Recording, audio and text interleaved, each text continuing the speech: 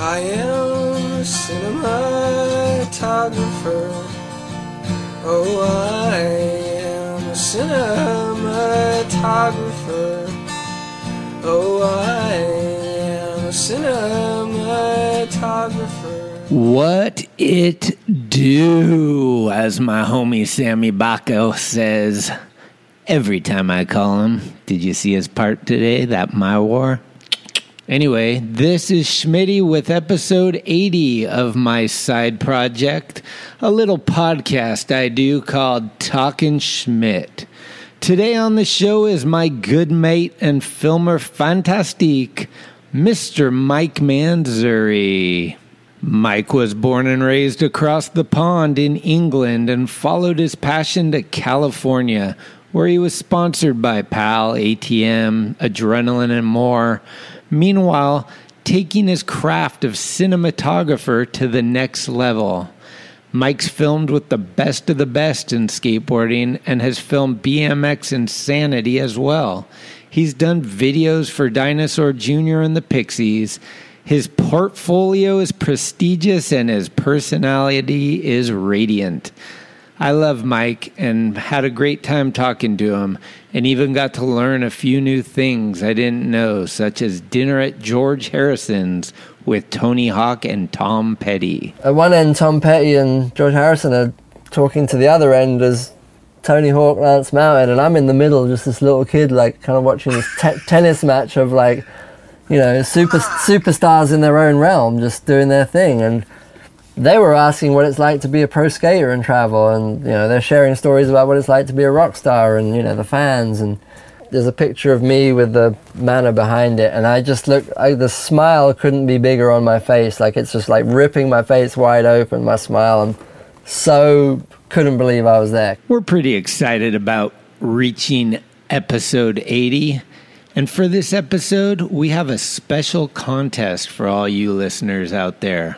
Whoever emails the first correct answer to talkinschmidt@gmail.com will win $80 of Talkin' Schmidt merchandise and a bottle of Andy Roy's new signature Don Wapo hot sauce. Okay, so here's the challenge. In the opening of each week's show, there is a montage of my friends talking to me while the song by Nature plays in the background. Name each person in this week's montage, and you will win the $80 of Talkin' Schmidt merch. You have to name each person in the correct order, with the exception of the last person who says, "Let's hear it for Greg Smith." Then email me your list of names, and the first person who correctly lists all the people in the correct order will win. I may even throw in a couple extra surprise goodies. That's talkinschmidt@gmail.com, and here's the intro. Hi, this is Mike Manzuri, and you're listening to Talking Schmidt. It's cool, like tonight is the night. Here we go again. Just give it the old college try, right now. All big dogs in. Schmitty! 96 times Schmitty. Thanks, Schmitty. We on? Schmitty? Talking Schmidt. That's called go to the hospital, bitch. I'd be shitting my pants. Your Rolodex is fucking deep. It's about the one. Who is this guy thinks he's tough shit? What's up? We're tastemakers. Come on, Schmitty, what the fuck? Let's hear it for Greg Smith. Yeah!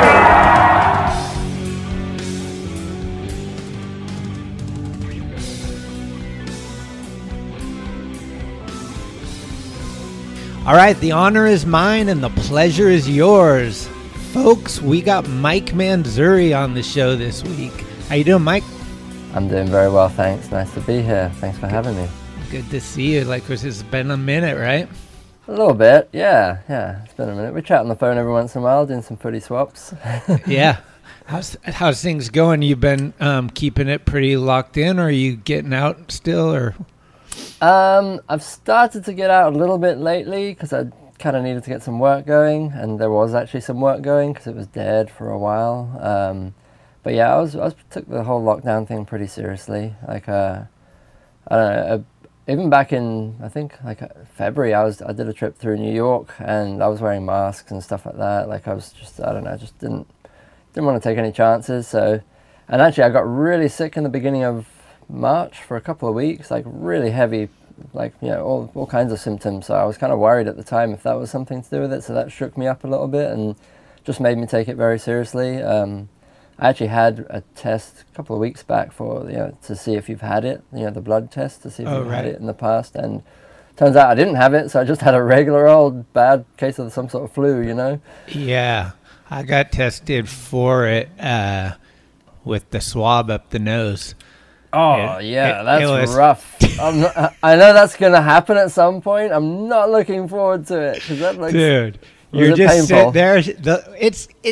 It's more uncomfortable than painful. It's like the lady's like, this is going to be a bit uncomfortable. And you're like, oh, okay. And you sit there and she sticks it in and then it goes further up and you're like, whoa. Yeah, I've seen the footage, and you know, like when you see those, you know, those circus guys who used to tap nails into their face or whatever. You know, you ever seen that when they like tap a nail in, they find the whatever, and it's like, how does it go that deep? You just think it's burrowing into your brain, that thing. I thought it was going to be like when you're a kid, you try to put the spaghetti through your nose and stick it out your mouth and do the fucking connector. I was like, what if the swab just came into your mouth?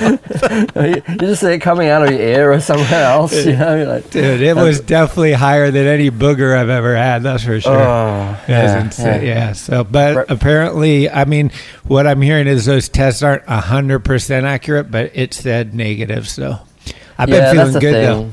That's the thing.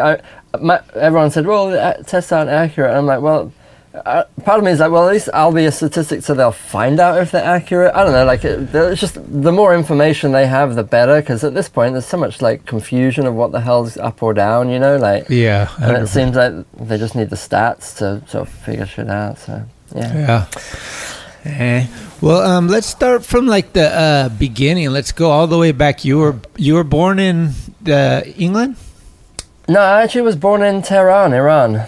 Oh, you were? Okay. Yeah, I lived there for a few years. My mum's Danish, and she met my dad in England, actually. They happened to be in Iran for a few years, and I was born. And then they moved back to London, which is where they met. They moved back to London in early 70s, like right before the Iranian Revolution actually kicked in. They just happened to leave. They were just like, yeah, let's go back to London. And then things really changed back in Iran, so I'm kind of glad I didn't get stuck back there when things got weird. And grew up in London. Yeah, lived there till I was about 18, and then I started coming out to the States. What drew you to the skateboard? Do you remember like the first time you kind of like were drawn to getting aboard and figuring it out? Yeah, I mean, I was kind of the era where Back to the Future hit us pretty hard, you know. That was like a really impactful thing. I was born in 74, that was like early 80s. When did that come out, like 85 or something like that? 84? Yeah, mid-80s, late. I was like 9 or 10 or something like that, you know. And so when I saw it was a big deal for all of us. You know, we just got over E.T. I was a BMX kid from watching E.T., and then I'll see Back to the Future, and there's skating in that. And at the time, the BMX magazines I looked at also had skating in it. Started to creep in. You see them like in, you know, vert ramp jams and stuff like that. And that fascinated me because you're looking at skateboarding, I just didn't even understand what they were doing. There's a guy doing an invert on a half pipe, and I just couldn't comprehend how he even got there, let alone where he was going afterwards, you know? So it was a fascination to me. And I remember one key moment. We were on a little holiday in this beach town of Brighton. It's in southern England, and we're cruising along the beachfront in the car, and I look out the car window. I'm just a little kid, and we're sort of parallel with this guy on a skateboard, and he crossed the street, and back then he had a lapper on it. You know, old school people know what a lapper is, but you have to explain to some kid. A lapper is a piece of plastic that you would bolt onto your rear truck, and it basically it just basically meant so that you could ram into a curb and you'd ride straight up it, you know? Yeah. Yeah, you didn't actually have to ollie. And, I mean, it probably would have been more impressive if I'd seen an ollie, but the fact that he just cruised across the sidewalk and just like wheelied, like manualed into the curb and just like plowed through it, that just blew me away. I was like, this guy just keeps, and he kind of overtook us in traffic and kept going faster than we were in the car. And from that moment, I was like, that looks like the coolest thing to do. And that was probably before Back to the Future, actually, because I feel like I was really young when I saw that, but it really made a lasting impression. So I ran home. My brothers had skateboards, you know, like little plastic ones from the 70s because they were older than me. And I just try and get into that, and got me hooked right away. Do you remember what your first legitimate board was? Yeah, I mean, okay, so my first, well, it started in pieces. I could only afford trucks and wheels, and my dad actually cut out a skateboard from plywood. It was pretty epic. It looked more like modern boards now than the 80s boards at the time, because it was complete sausage, like symmetrical, you know, sausage. And for a kicktail, he just like stacked up some plywood and sort of like, you know, sanded it into a wedge. So the bottom was flat and the back kicked up. It was just a wedge stuck, like almost like a tail saver, but on the top. And so I had that with some Veriflex wheels, and I can't remember, some pretty generic trucks. And then I saved up some paper route money, and I bought a Brand X Max Rayman, which is a kind of, I don't know if anyone knows, Brand X was like a weird brand in the 80s that was kind of, it was almost like a non-brand, even with the name of it. I mean, they had pro riders in England. Sean Goff rode for them and stuff, so you'd see ads in the magazine. And I just remember it was this like graphic, like it was like a yellow board with this weird black paint, splattered paint graphic of this guy. And I don't know if you ever remember a character from TV back then called Max Headroom. Oh, yeah. Yeah, he looked kind of like that, but like he had shades on and this kind of like, it just looked like a weird sketchy, and I was like, oh, it looks like that guy I see on TV, I don't know. And I remember I skated it for a couple of weeks without grip tape because I needed to save up more to afford grip tape. But I was psyched, I got it going. Fuck. As you kind of got into it, was there like were there skate shops back at that time, or were you getting them more from like a sporting goods or what? No, we were lucky actually. In my part of London, West London, there's a town called Ealing. There's part of Ealing called Northfields, and there was a skate shop there called Buddies. And I remember it was like, I think it was like next to a carnival shop, the joke shop that sold like costumes and like little pranks, you know, like firecrackers and fart bombs or whatever, you know, like stink bombs or whatever, sort of fart cushions and stuff like that.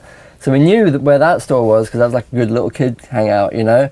And then next door to it popped up this skateboard shop, and that, you know, that kind of got things going. There was two older guys from the 70s, the skate scene, who kind of like got it going again in London, and so yeah, we were fortunate to have a little skate scene in our town from that.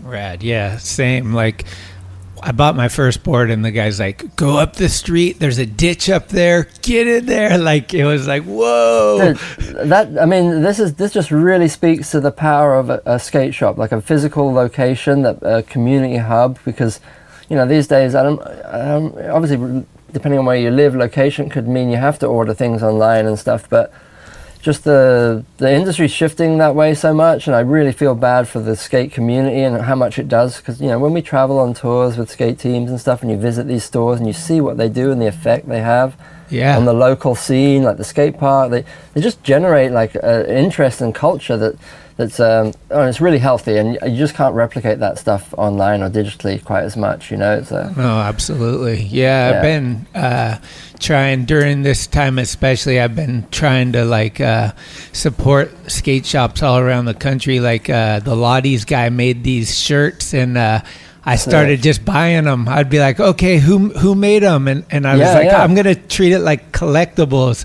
and I just started getting like 1 or 2 a week and stuff. It's just like, yeah, let's give back. The skate shops are so important. And the diehards, you know what I mean? They're the ones who were there before and during, and when the money goes, they're still hanging on until they can't, you know? Yeah. They didn't show up when the money was here, you know? Totally. They're the ones that, you know, run by skaters and stuff like that, so, yeah. Yeah, and they're always willing to take us to their local spots when we're in town and show us a good time, provide a barbecue, whatever. It's like everything. Yeah, yeah, it's like like you said, the online is not going to provide that.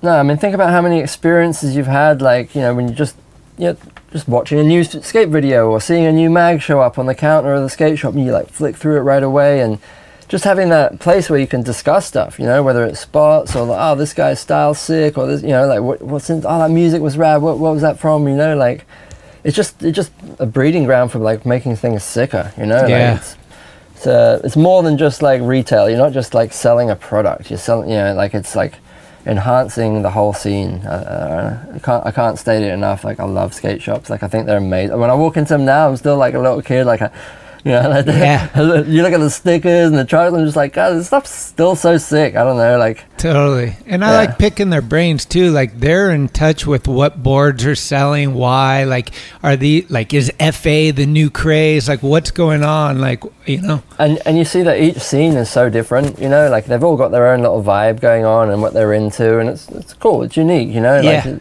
it's regional. You know, it's people got their own thing going on. So when you got like a little more into skating and were kind of aware of things, who was some of your early influences? Like who are the dudes that locally you thought like, oh my God, these guys are rad, or, you know, put up on a pedestal of kind of inspiration? I mean, we had like I said, we had a good little local scene, and you know, some of the guys that I skate with, like in my neighborhood, started getting like, you know, flowed products and in magazines. One guy, Johnny Wilson, was like really sick, and there's actually I always joke about this because people trip, but that guy JK from Jamiroquai, he used to skate with us, and that, you know, he used to be at that skate shop, and he was a pretty good skater at the time. So they were kind of like our immediate like peers. And then once you started discovering like skating beyond our like zip code, as you'd say, or postcode in England, and all over London, there was skaters like Curtis McCann. He was phenomenally ahead of his time and super influential on all of us back then. He rode for the skate shop M Zone that I eventually got sponsored by, which was a huge deal for me, and it kind of like led to a lot of other things. So he was like, it was a big deal. He was like our age group, but like light years ahead in his skating, in his style, just in his like mindset and his personality. Just a really like inspiring dude, you know. He rode for Underworld Element back in the day when Element skateboards used to be Underworld Element. Andy Howell and those guys, just like Julian, I think, right? Julian was on the team. He had a couple of clips in Skypage of the video back then, so that was a big deal for us. Local guy comes big, you know. He had a sick graphic that was like this really like kind of quite a political piece about like, you know, racism and like how African culture had been like pillaged throughout the years. Like it was this really progressive dude. Like everything about him was like light years ahead. I can't speak about him enough. He's one of those, but he kind of disappeared off the scene pretty rapidly at a certain point. So it's one of those things where if you weren't there to sort of feel the fire, it's hard to explain it. It doesn't convey now, you know. Oh, okay. Is he? What's he doing now? No one knows. He's still around, you know, people still see him around London and stuff, but I think he got a little bit disillusioned with the whole skate scene. Like it all happened really rapidly for him. When I was young, I rode for Powell, and I got him on the team, and then he ended up getting on Underworld Element, and then he came out to the States early. He was like one of the first UK dudes to come out to the States before like Flip Guys and all that stuff. And I heard he smashed it at some contest, and then the story goes he broke his femur at Wallenberg, which is pretty bad and fucked him up pretty good. And then I think as well he kind of saw the ins and outs of the skate scene, like the more politics of just like how things worked. And I think he was like, whoa, this isn't what I thought it was, and came back and just threw in the towel and all that and started going to school and focused. I think he studied like African studies or world, you know, something like that. And he's just switched lanes. So yeah. Was he skated? Was that around the same time like Simon Evans? Yeah, that was another name I was about to bring up. Amazingly progressive street skater that you probably saw in San Francisco when he moved out there, huh? Yeah, and his mythos is like heavy. Like people from England always talk about. I'm not saying they shouldn't, but like it was always like Simon Evans. Like he was the guy. Everything I pretty much said about Curtis just applies to him as well. You know, like he was like 2 steps ahead of everyone, doing his own thing. Like it was always like, whoa, you're doing like.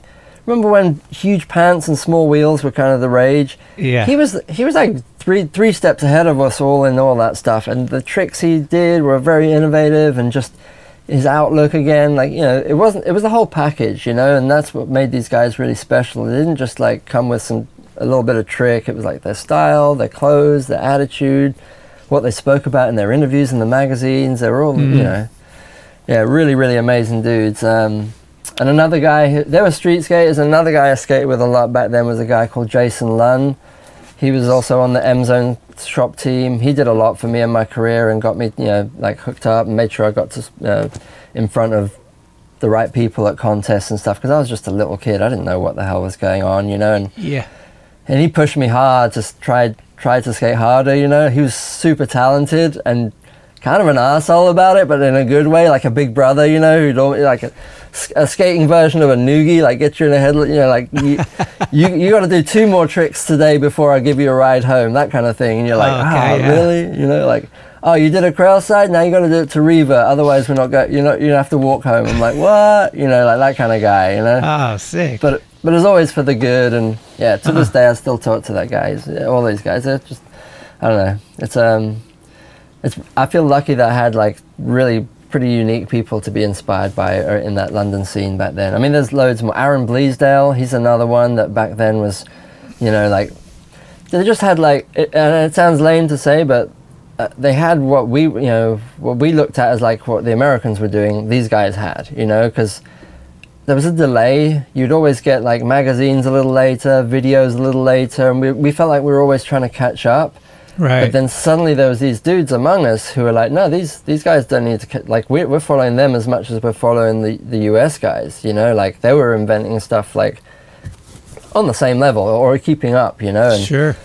They also, all these guys I mentioned, all made the trips to the States, like had US sponsors and stuff, so that seemed to legitimize them a little bit more for us back then, because, it's not like now where Europe has magazines, companies, and a full industry of its own. Everything was reliant on what was happening in California back then. So for these guys to have that kind of legitimate backing from US brands was huge. It made a big deal for us back then. Okay, so was that shop? What was it? M-Zone? Is that your first sponsor? First real sponsor. Before that, when I was hanging out at that Buddy's skate shop, I got a clothing sponsor called Krakatoa.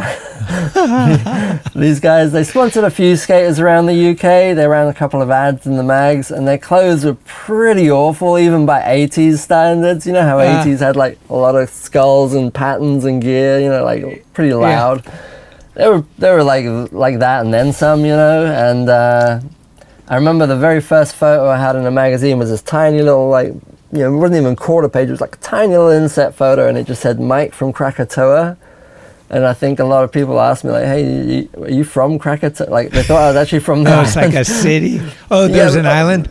There's a Krakatoa's the volcano. There's a and I think it's the island of Krakatoa, or either way, there's a volcano. I believe it's an island. I should probably know my geography by now, but anyway, people thought I was actually from a place called Krakatoa, and it was like, no, that's actually my clothing sponsor for about like a month. What mag was that? That would have been Read and Destroy. Oh, maybe it was BMX Action Bike, because it was a BMX magazine that transitioned into being a skate magazine as like just things shifted over time. That was the one I said you'd see like vert skating in the BMX mag, and it was like, oh, okay, it's coming back. Yeah. Were you aware of like Jeff Rowley and Tom Penny back then, or when did they come into your radar? They were like a few years after this generation, just a couple, you know what I mean? But I remember when those guys showed up, they were tiny, like tiny little boys, like 11, 12-year-old. I mean, I think they were maybe small for that age, Jeff's not a giant dude, and yeah, neither's Tom, they're kind of like, they're not built like big guys, and so at that age, they looked especially young, and that combined with the skating level was just kind of like a real head turner. You're like, who the hell are these guys? Like when they showed up, it was quite a game changer for the UK. Like they were the new breed kind of thing. Sure, yeah. Sound and Vision video, was that one of the early ones for you? That was the second skate video I guess I'd made. That was the first fully independent video. The one before that was kind of a fun project that worked out because I went to an art college, and 2 skater friends of mine went to the same college, Matt Fowler and Mark Channer. Mark Channer had access to the media studies. He did media studies, so he had access to an edit suite. And Matt was a year ahead of me, doing the same as me, like fine art and graphic design. And for his project, he was doing like a branding for a skate company. And so we thought it'd be fun to make a little skate video for his project. And so we filmed each other as we were like a fake skate team and made a little video out of that. And New Deal UK, the distributors, they saw it and they're like, oh, make us some copies, we'll sell it. And so we sold that around the UK, maybe like a handful of copies, like 10 copies. But that got me sparked on the idea of being able to film and edit stuff, just having access to that edit suite. The guy was really stoked because the dude who ran the suite never had anyone really use it as much as they could have or should have. So even though I wasn't supposed to be in there, he just liked my enthusiasm and let me use it whenever I wanted. So was that tape to tape?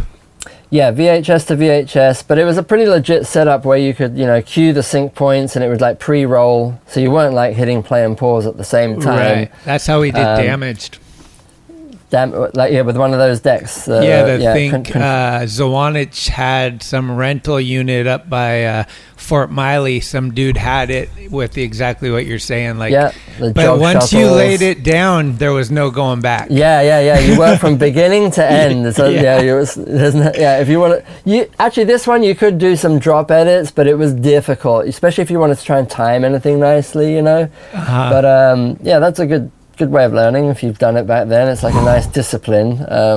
You really appreciate the freedom of computers now. Oh man. That. Yeah. Okay, I've never been to England, unbelievably. No.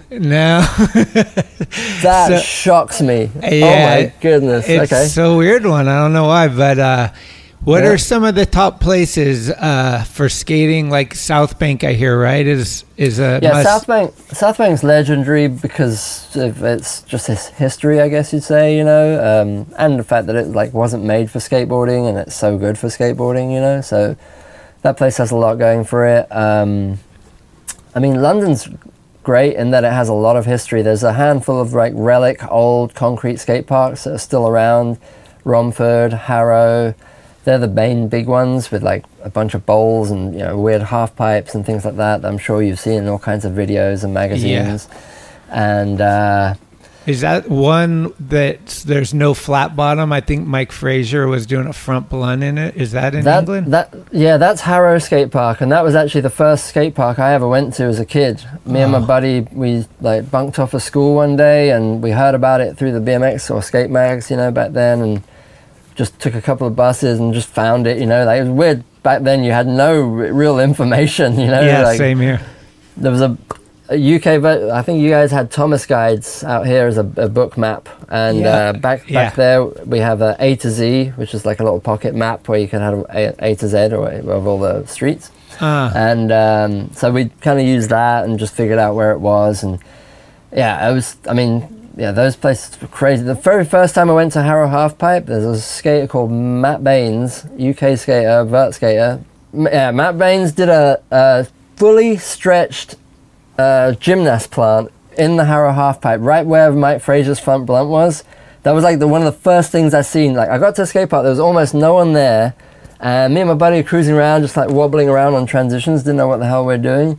And this dude shows up, drops in on the half pipe, didn't roll in from the side like everybody else, dropped perched up on that 2-inch deck, drops in, I think axle stall and just straight into a stretched gymnast, man. That wasn't the first trick he did, but that was pretty much the session, I was just what the, like I said, I was just getting my head around even what skateboarding was, and that sort of stuff just blew my mind. Absolutely blew my mind. Do you still go to the loo or do you go to the bathroom? What are some of these English things that you've carried on with you? English words, like bullocks maybe.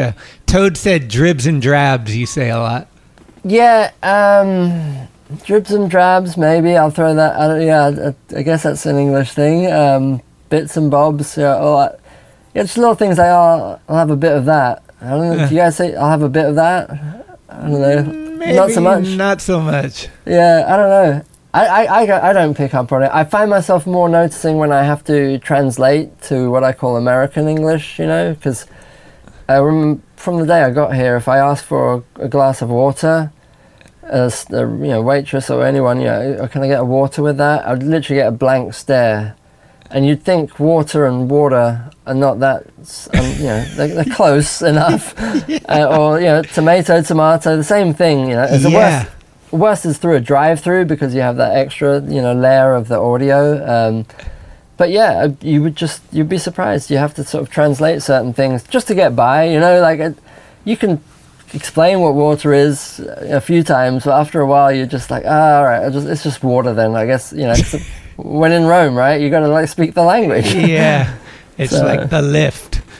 Yeah, and I've had UK friends come out and stay, and it's almost like they dig their heels in and try and be even more British than they even were, or really thicken up the accent just because they don't want to bend or don't want they don't want to give in and say something in an American way. But at some point you just got to get on with your day, man. You just Well, is there a little bit of the thing the name of our country is England. Obviously, English is our fucking language. Oh, there's a huge amount of pride to that, and if if an English person gets corrected by an American person, or, the language is even questioned, straight away it's like, well, we bloody invented that shit, and I get it, Yeah. I back that 100%, but at the same time, it's sometimes you're just in a Denny's in Arizona and you just want to get your glass of water with your food and get on with life, You're not trying to make it change the world, you just want to get on with the day, so. Oh, man. And, I'm sure, I know my English friends think my accent's changed over the years because I've been here so long. And it sort of drifts up and down. But the more I think about it, I start, maybe sounding a bit more English and... Sure. I mean, you acclimate to your surroundings. My friend of mine moved to Australia to go to college, and he came back after 3 or 4 years, and he had an Australian accent. I was like, dude, you're not from, what the fuck? Yeah, Australian's quite contagious. I could see that. That accent's, it's because it's a bit fun, I think that's when accents you start picking them up is because they sound fun. Yeah.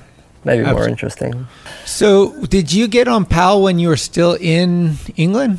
Yeah, that was my first big sponsor, I guess you'd say. I was at a contest in Birmingham, and this guy called Frank Messman, who was running the PAL UK Europe setup over there, he's a Danish vert skater / freestyle skater, which is an interesting combination. He used to literally enter a vert contest and then be in the freestyle contest 10 minutes later afterwards.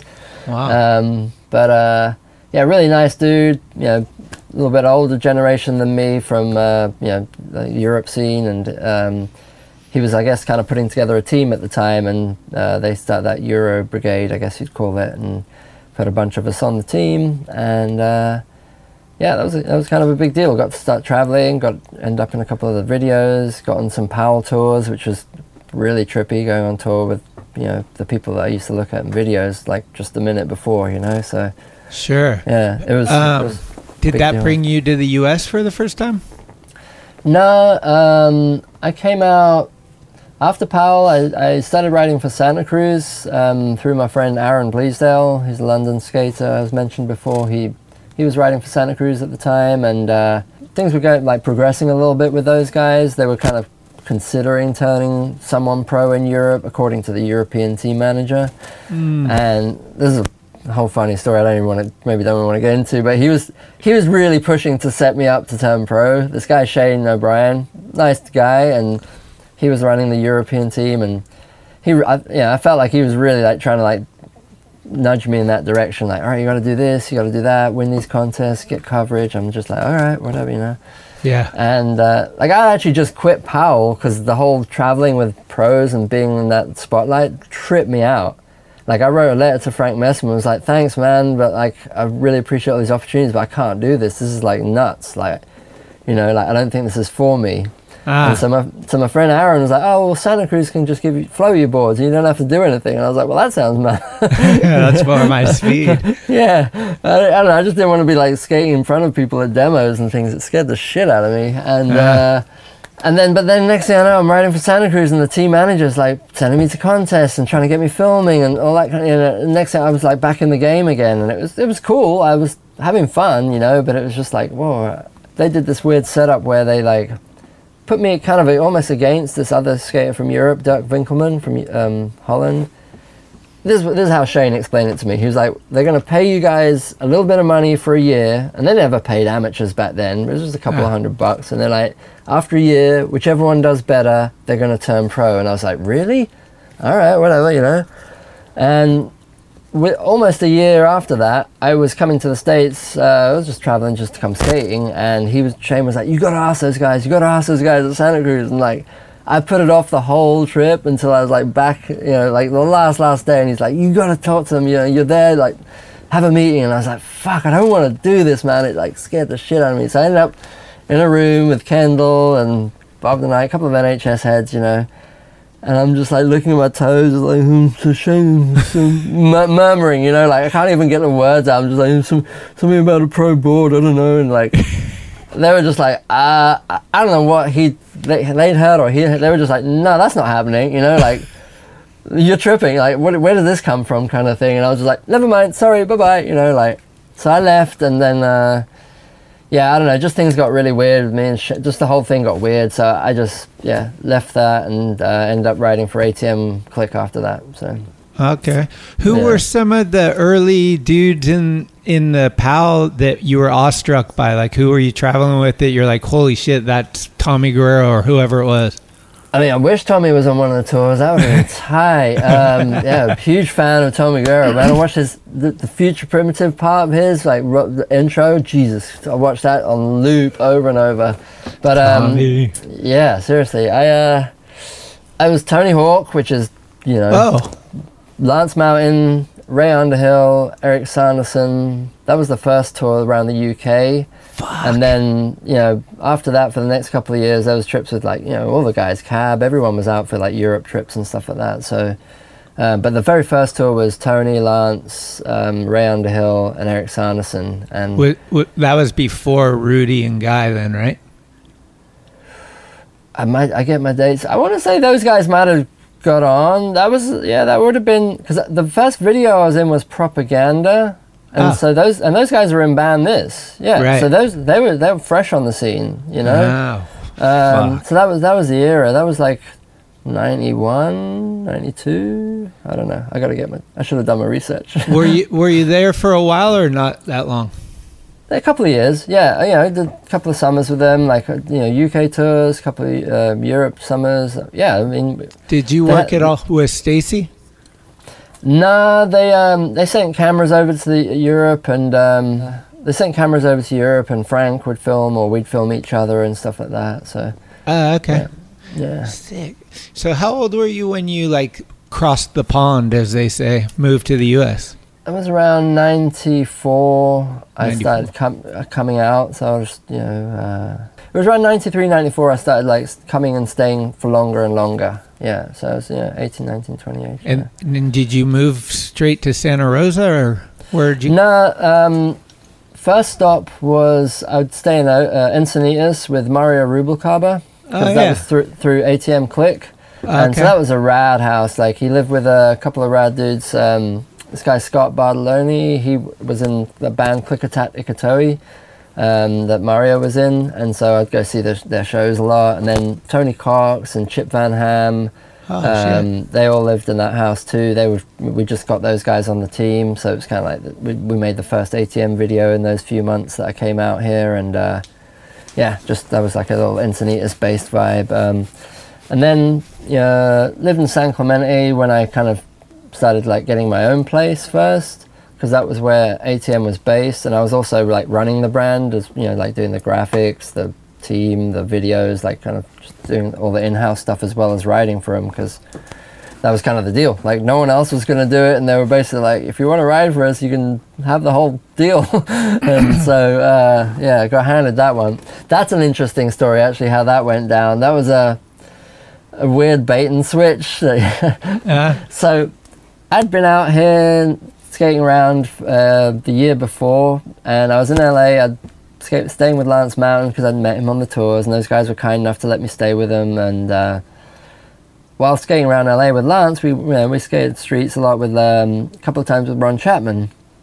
And after this NHS thing kind of went a bit weird, and I came back from that trip where they were like, yeah, you're not turning pro, I was like, I don't know, I'm just going to do something different. So the Tom Boyle and Jason Corbett saw me in Europe, and they were like, hey, you should call up this number and get these guys to send you boards. They rode for New School, and I was like, what is New School? I didn't even know what that company was at the time.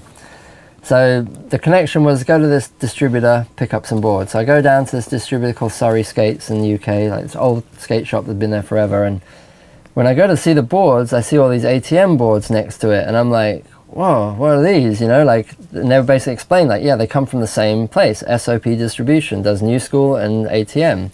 It's like sister brands. And I see Ron's board and Gon's boards, and I'm just like, well, I want to ride for ATM. I don't want to ride for New School. I don't even know what New School is, you know? So I think I even called them up right there in the store or whatever, but like I called up and I talked to the guy. It was Ned Haddon who was like running the team stuff or whatever, and I was like, hey, and I was hanging out with Ron, and I like these ATM boards, and Ron happened to be there. So he passed the phone over, talked to Chapman for a second. I'm like, man, these boards are way sick. Any chance I could get flowed some of these, whatever? And he's like, yeah, I'll talk to Mark and see what's up, you know. A week later, Ned calls me up. He's like, you're on ATM. I'm like, no freaking way. I was lost my shit. Like, I was like, I'm riding for the same team as Mark Gonzalez. Like, literally, like, blew my mind. You know what I mean? Like, this was just pinnacle stuff. And then I didn't realize, but in that week was when Mark and everyone just left the whole brand. Pretty much, it was like, I think a week or two time difference between the first call with Ron, and then they were like, yeah, you're on, but I was on a different team. It was a whole like reinvention of the brand. And so then they were like, yeah, we want you to come out to the States, meet everyone, and like it just like turned into something way different. It was cool in its own way, but it just felt like a bit of a bait and switch, you know what I mean? And whatever, I've got no regrets. I had a great time out of it. I met Mario and all the ATM dudes and all the opportunities that came out of that. Like, sure, that guy John Fallahy who ran that whole operation, he's a interesting character, but I owe him a lot, you know. Like, he gave me a huge foot in the door. Like, good friend. I've been meaning to actually go by and see him and say what up and thank you again, because, you know, that was like a big break for me, getting to come out to the States and literally getting handed a brand to run, and we got to do whatever graphics we wanted, do whatever video we wanted. Like, we got to mess around. It was fun. Like, so it's interesting to look back on times when you felt one way, and now you look back with your wisdom and say, that might have rubbed me wrong or whatever, but it was so instrumental in like what I got going. Totally. I mean, I was only tripping on the Gons thing for a second. I was still like, wow, this is a cool thing, you know? Like, I liked all the dudes that were involved in it once I got to know them, but there was like, the only dude I really knew was Mario, because he was already like a known skater. The rest of the team was pretty much unknown. It was like Jeff King, Kip Sumter, you know, like dudes that weren't like big names by any means, but they were ripping skaters and cool dudes. So it was cool to get involved in that, and yeah. What was your mindset going from England, which is kind of like overcast and dreary most of the time, to San Clemente, like one of the nicest places, almost Hawaii down there? So yeah, I mean, San Clemente, it did feel like a permanent vacation, you know. It's a funny town because you've got this odd mix of, you know, sort of older conservative people, you know, and then you've got the sort of surf element, sort of more really like bro vibe kind of thing, which I was surprised it isn't quite as laid back as you'd think, you know. It's a little bit more macho than I thought, you know, you think from afar until you're in the mix of it. And then you've got like the Camp Pendleton military scene, which is right on the border right there. So it's an interesting cocktail of people, but it's a cool town, and, you know, fun stuff to skate there. And like I said, it was just a interesting foot in the door to all of this. Interesting, yeah. That's where Sheckler's from, right? San Clemente? Yeah, born and raised. Wow. So then what drew you to the world-famous Santa Rosa? Well, Santa Rosa was a kind of interesting connection, because through the New School ATM thing, we had John Miner on the team on New School at the time. Oh. And he was really, really ripping skater back then. I mean, still is, but back then he was on fire. And he connected us with Gabeman, who sent us the Sponsor Me video, and we straight away put him on ATM. And I remember I'd take a Greyhound bus. I'd fly to SF and then take the bus up to Santa Rosa. I remember getting off the bus and seeing Brian and John walking around the corner to meet me, and like, I don't know, they just looked like almost like a cartoon character. They were like a pair, you know what I mean? Like they were kind of meant to be together, kind of thing. And you know, they were like really tight bros, and it was interesting little scene because back then you had Hansi Driscoll, Joel Price, a whole bunch of Nanda Zip, you know, a whole bunch of ripping skaters in that town, you know, all like killing it, sponsored by good sponsors and doing good things. And Sean Dolinsky lived there, so we had a photographer close by, which was, you know, pretty rare. Miner was already filming, so it was an active scene. And obviously the skate park was a huge draw because that was like the first concrete skate park in California, I think, since Derby almost. I heard. I think it was a long gap. It's an old one. Yeah, it was like one of the first ones before the whole wave of concrete came back. So yeah, it was a good connection, good scene, and yeah, there was very hospitable crew. Everyone up there welcomed me in, and I'd stay there every month for a weekend or so at least, and then ended up after the ATM thing kind of went south. I just ended up moving up there for a year or so and getting my place. So. And is that right around Adrenaline? Yeah, exactly. So after ATM, I was already spending a lot of time in Northern California and skating with Chris a bunch because I met Chris and Jaya in Europe on some trips, and we traveled a bunch. And so when I came out to Northern California, I'd go and stay with them a little bit, and got to know Hansi and Strubing and those guys. And it was quite a natural shift to go from ATM to skating with those guys, Yeah, that team, I mean, there's a few in the history of skateboarding, obviously, but that team seemed super like what you think about when you're a skater is you're like, if we have a team, I want everyone to get in the van and the whole team check off on this guy before we put him on. And that team exemplified that. Like, everybody loved everybody. There was no like, oh, is this guy coming? Fuck that guy or whatever. no, absolute family vibe. And you know, those guys welcomed me in so, I felt so welcome as just like brothers, you know what I mean? And right around the time I was getting involved, Toad got on the team, and they're all family. Like, these guys are, to this day, like, the people are considered brothers. Like, my couch is their couch. Actually, that's funny. When I stayed in SF at Jaya and Hansi and Strubing's house, I'd stay on the couch so much I didn't like the couch. It sucked, so I ended up bringing my own couch and swapping it out. And they didn't seem to mind. I think mine was a little more comfortable to sit on as well as to sleep on. But nice.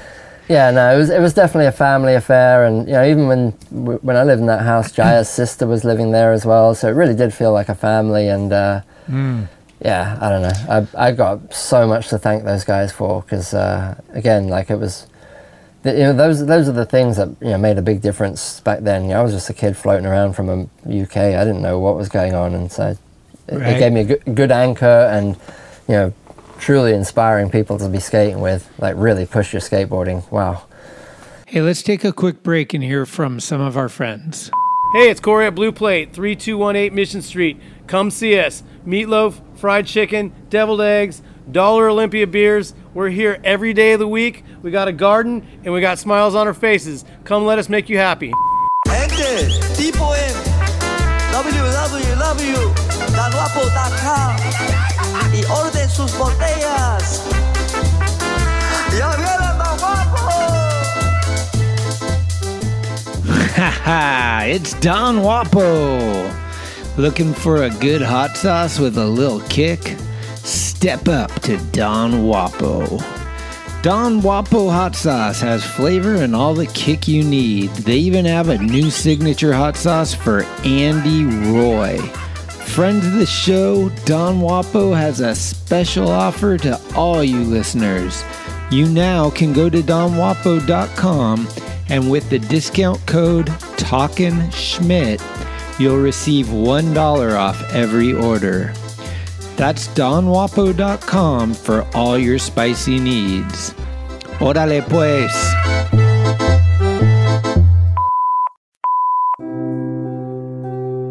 And now, another first impression with Timothy Donald McKenney. First impressions of I am a cinematographer.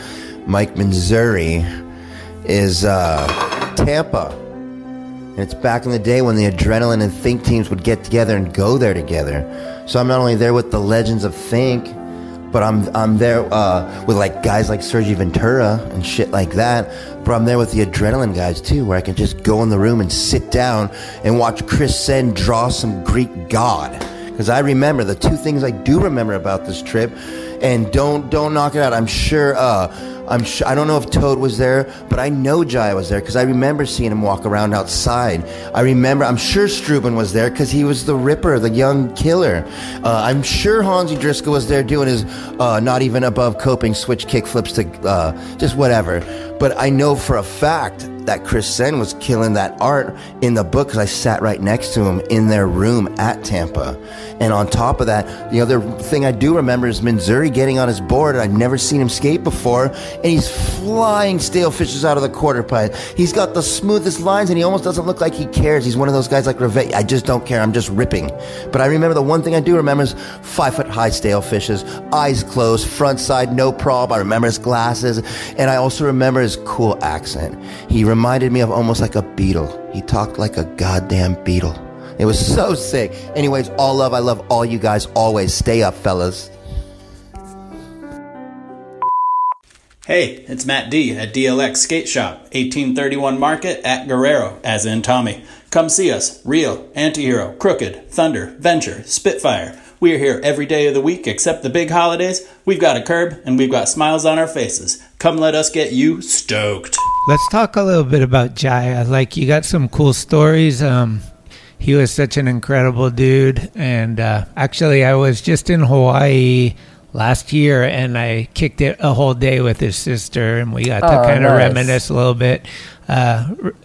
Jaya's so missed, obviously, but you got to spend a lot of time. The dude was an amazing skateboarder, obviously, but some people might not know he was pretty amazing photographer as well. He was just kind of like one of those dudes that's really good at whatever he decided to do. Definitely. Yeah, no, Jaya was a huge inspiring influence on me. I mean, just the way he conducted himself, you know, it was on and off the board. Like, the way he skated was, you know, hard as nails. He ripped, you know, fast, and just did the tricks to what you wanted to see, the way you want to do it, and did some wild stuff too. Like, a lot of those like rail things he would do and stuff like that was trippy, you know. But yeah, I mean, I remember being hyped on Jaya from back in the NHS days. I remember when he first started getting ads on Santa Cruz and stuff. I was like, who the hell is Jaya Bondurov? Like, and the footage you see of him was just badass, you know, like right out of the gate, you know. So I think it was maybe Big Pants, Small Wheels, that old Santa Cruz video. He had some sick stuff in. So I was already like pretty hyped just to be around a dude that I was like seen from afar. And then just when you know, live with someone and travel with someone and just see how they conduct themselves and react to situations and stuff like that. He was always like just rock solid, you know. And yeah, he had a pretty interesting life story, you know, that, you know, very personal and very deep, and just I think a lot of that stuff maybe even affected him, and just kind of, it's the sort of stuff that could have affected people in a more detrimental way, but it seemed to make him stronger, or make he took hard things and made them into a better situation. You know, I don't know, like he learned from life, and he was always somebody who would do the right thing, you know, like he would stand up for you if things got weird. Like, you know, he would be the one you would want on your right hand side. I mean, he could definitely like take someone down if he needed to, but he was like the gentle dude, you know, like, and right. just I don't know, just always seemed to be like saying and doing the right thing. So it was kind of like nice to sort of see that as like a little bit of a role model as you're like growing up, you know. Because I was a bit of a spaz, you know. I was a little bit like all over the place, and he seemed really in control. I think that's what it was like. And you know, you talk about his photography. Wow, like that really exemplifies that. Is like everything kind of came together visually in his photography because you could see so much control. I mean, I remember back then he was using a lot of gear that was a little bit like ahead of what a lot of other photographers, or just like as far ahead as like other the medium photographers format, Hasselblads. And the flashes and stuff. And I remember sometimes skaters would be a little agitated how long he'd take to set up, but like he was just really dialing it in, and when he shot the photos, they were on point, you know, they were flawless, and clearly, like, you know, technically, like, above the average skate photographer, you know what I mean? Yeah. But, I don't know, I just thought it was just exemplified, like, his, like, all right, I'm just gonna take my time, I'm gonna do this really well, and it's gonna be fucking badass. Yeah. You know, and that's kind of, like, that's what he did, you know, that's... You know that ledge? I think, I don't know what street it's on. I believe it's like Washington or something, but it's in front of a house on a hill, and there's a driveway bump, and he nose slid it. It's like a green, like maybe waist-high ledge, but it's on super long. Yeah, steep hill, and you have to clear, like, grate in the cement. It's like rough. Yeah. That shit today is so gnarly. Like, I drive people by it all the time. I'm like, this giant nose slid is like, I forget, 95 or I don't know. Yeah. But it's like, dude, today people, like, it's so gnarly. Yeah. It's like the Jaya ledge. I mean, I was just skimming through drives, and I came across the clip of him sessioning the Golden Gate Bridge. Before that, I think they put fence up. Now you can't really do it, but there's a section, basically there's the whole separation between the sidewalk and where the cars drive was like a metal ledge, and then there was a flat bar that came up at like a 35-40 degree angle out of it, and he did like a 50-50 on the ledge to slappy 50-50 up the pole jam thing. Yeah. And it was, you know, it's a hairball spot. You can't be skating on there for long. They come kick you out and stuff like that. And yeah, I remember his board was falling into traffic. It was gnarly, you know. And yeah, he's just a badass dude that just, like, I don't know, it was just some sick footage. I'm gonna send you that actually. I'm gonna go off. Just seeing him trying it and going for it, and just like, all right, I don't know. I just remember it being like really intense. You know, it's like super windy up there too, and you're rushing in, rushing out. I don't know. It was fun. Yeah. Were you on that U.S. tour with Adrenaline that they did with Think? Like, it was like Adrenaline and Think together? No, I wish. I never got to go on those Think tours, unfortunately. Okay, yeah. That look. I think Mark Whiteley went on that one, but I didn't get to go on that one. It was like, it looked pretty sick. So much talent. I bet, yeah. What about China Banks? You filmed Matt O'Brien, Nollie Tailslide? I did, yeah, and I've got to find that footage somewhere. Yeah. It's somewhere. I mean, I never throw anything away. It's in this room I'm sitting in, but yeah, I'm not that organized at the moment. So you only have a few tapes, right? Yeah, only a few hundred. Yeah, Matt O'Brien, my goodness, that dude's so talented. He was actually on that same drive that I was just looking at. He was skating those Jersey barriers down by the waterfront. Remember those? They were there for a while. Yeah, and it had like a corner kind of. Yeah, it was kind of almost bowled out, the whole thing. And in the footage, he's tagging up the Jersey barriers with his angel wings that were the Slap logo for a long time. Remember those angel wings he would do? Yeah. Yeah, it's funny. I was mentioning it to someone. They were like, I didn't realize that was Matt O'Brien. But yeah, he was ripping. Yeah, good skate. That Nollie Tailslide to this day, like, that's timeless good, you know? That stuff's never going to get easier. No. Yeah, I'm trying to put together like a thing about China Banks, and I've been researching like photos, video, everything, trying to like, man, archival stuff when you do like a documentary or something, that's like, it's one of the hardest things, like to find the footage, and like you feel like a lot of pressure to make, dude, you forgot Upson's kickflip, you know, like something like that. You're like, you open Pandora's box to like, because you can't include every fucking thing that's happened, and everybody has, you know, their opinion. But sure, yeah, it's been really cool so far. I got some footage for you. I got some really good Jerry Gurney stuff there. Oh right, yeah, I was with you on the one where he cradle slid over a bench, maybe. He did like boneless over a bench, backside boneless, back 360, or no, front boneless and back 360, and he did all kinds of stuff. Yeah, it was rad. Yeah. Okay, hell yeah. Have you ever done a hand plant on Vert? I mean, technically yes, but nothing to write home about. They're pretty sorry looking hand plants. Hand on coping? Oh yeah. Yeah, I used to skateboard all the time, bro. No, I know you have. Have you ever tried to spin a 540? Yeah, I could do 540s, backside grab ones. You've done them. Yeah. Rad. Yeah. Okay. Yeah. I was like, you think Manzuri? I never had them on lock. Like, But it was like a handful of sessions where things went well, and then a handful where they didn't go so well. and you would do it backside air grab? Yeah. Okay. Funny story about that. That's was, legit. It was fun. It was scary. One of the gnarliest things I think I've ever done for sure. I'm proud of that one. But I remember at the time I was learning them, and Ali Cairns, fellow vert skater from the UK, he was learning them, and once he got them, he had them on lock, and he grabbed them every which way, indie, tail grab, whatever way, mute, whatever, you know, he could do them all day. And I remember we were skating the Northampton vert ramp one evening, and Sean Goff was there, and you know, Sean's like the guy we looked up to as kids, and he was the dude who first ever tossed a McTwist in England. I want to say he was the first dude who could make them in the UK, and he was, you know, joining in the session. So we're all spinning around. At the time, he had a buddy there filming, and I was like, I made one, and I was like, did you get it? And he's like, no, I didn't film it. And he told me he didn't film it. And then years later, we're doing the Manic Marty video. I'm helping Fred out with that.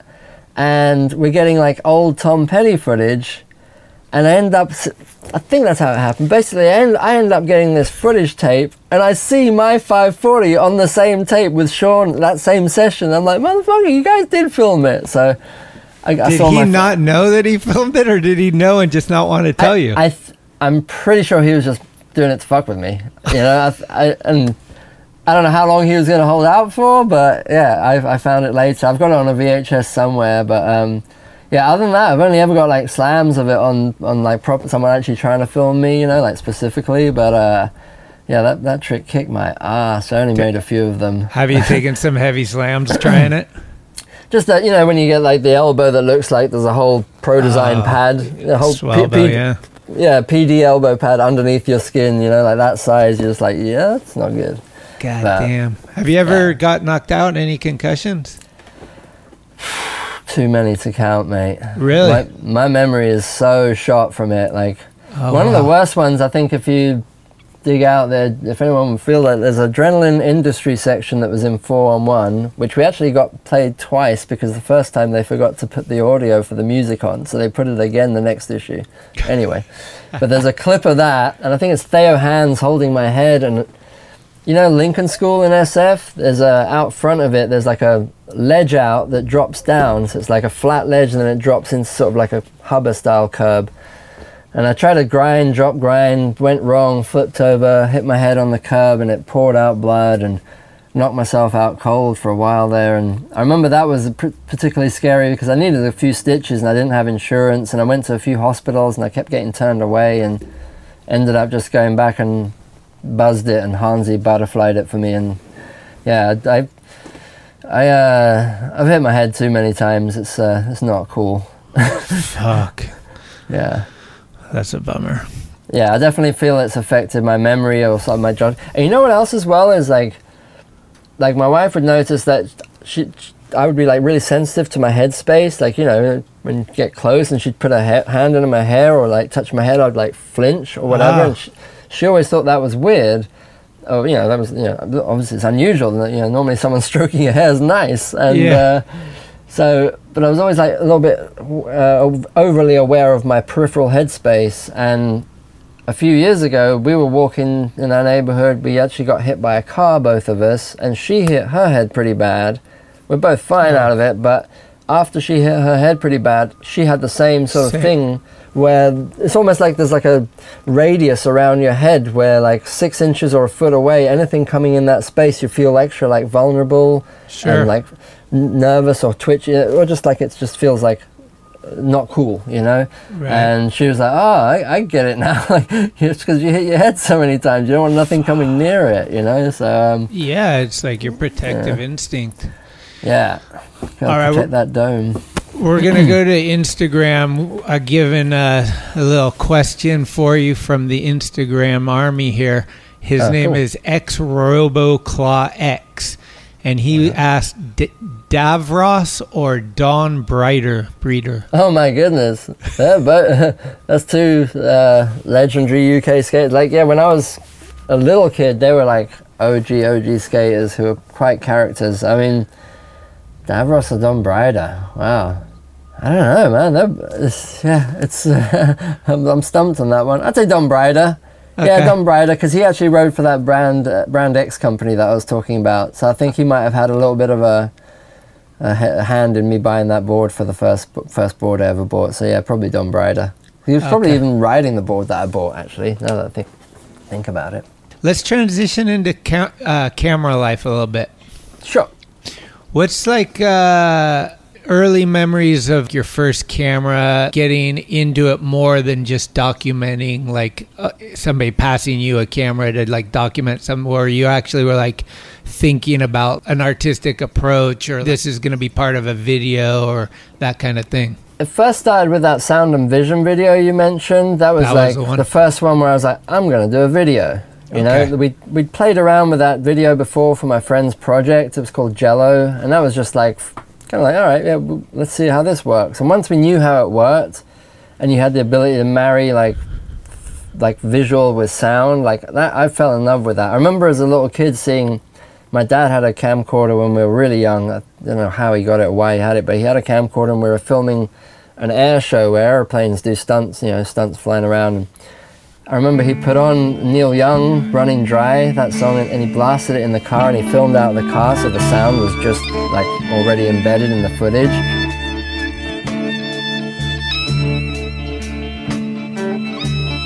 I don't know if you know that song, but it's just got this like amazing guitar solos that's like really dreamy and floaty, and it went super well with the airplanes flying. And I remember even at that age just being like, oh my goodness, like if you put the right sound with the right visual, it creates something completely new. And so I had that in the back of my mind already, and then once, you know, you get to do something like that with skateboarding, something you're already like really engrossed with and have the ability to shoot, and it just opened up all the doors, you know. I mean, I grew up at the era where, you know, Powell videos, and they were like already like really creative in one way, and then you had, you know, Blind Video and things like that, which were really raw and DIY, and it was like, oh, okay, you can just do it yourself. You don't need any gear, you just need a camcorder and a willing group of people to be going out and doing it with, you know.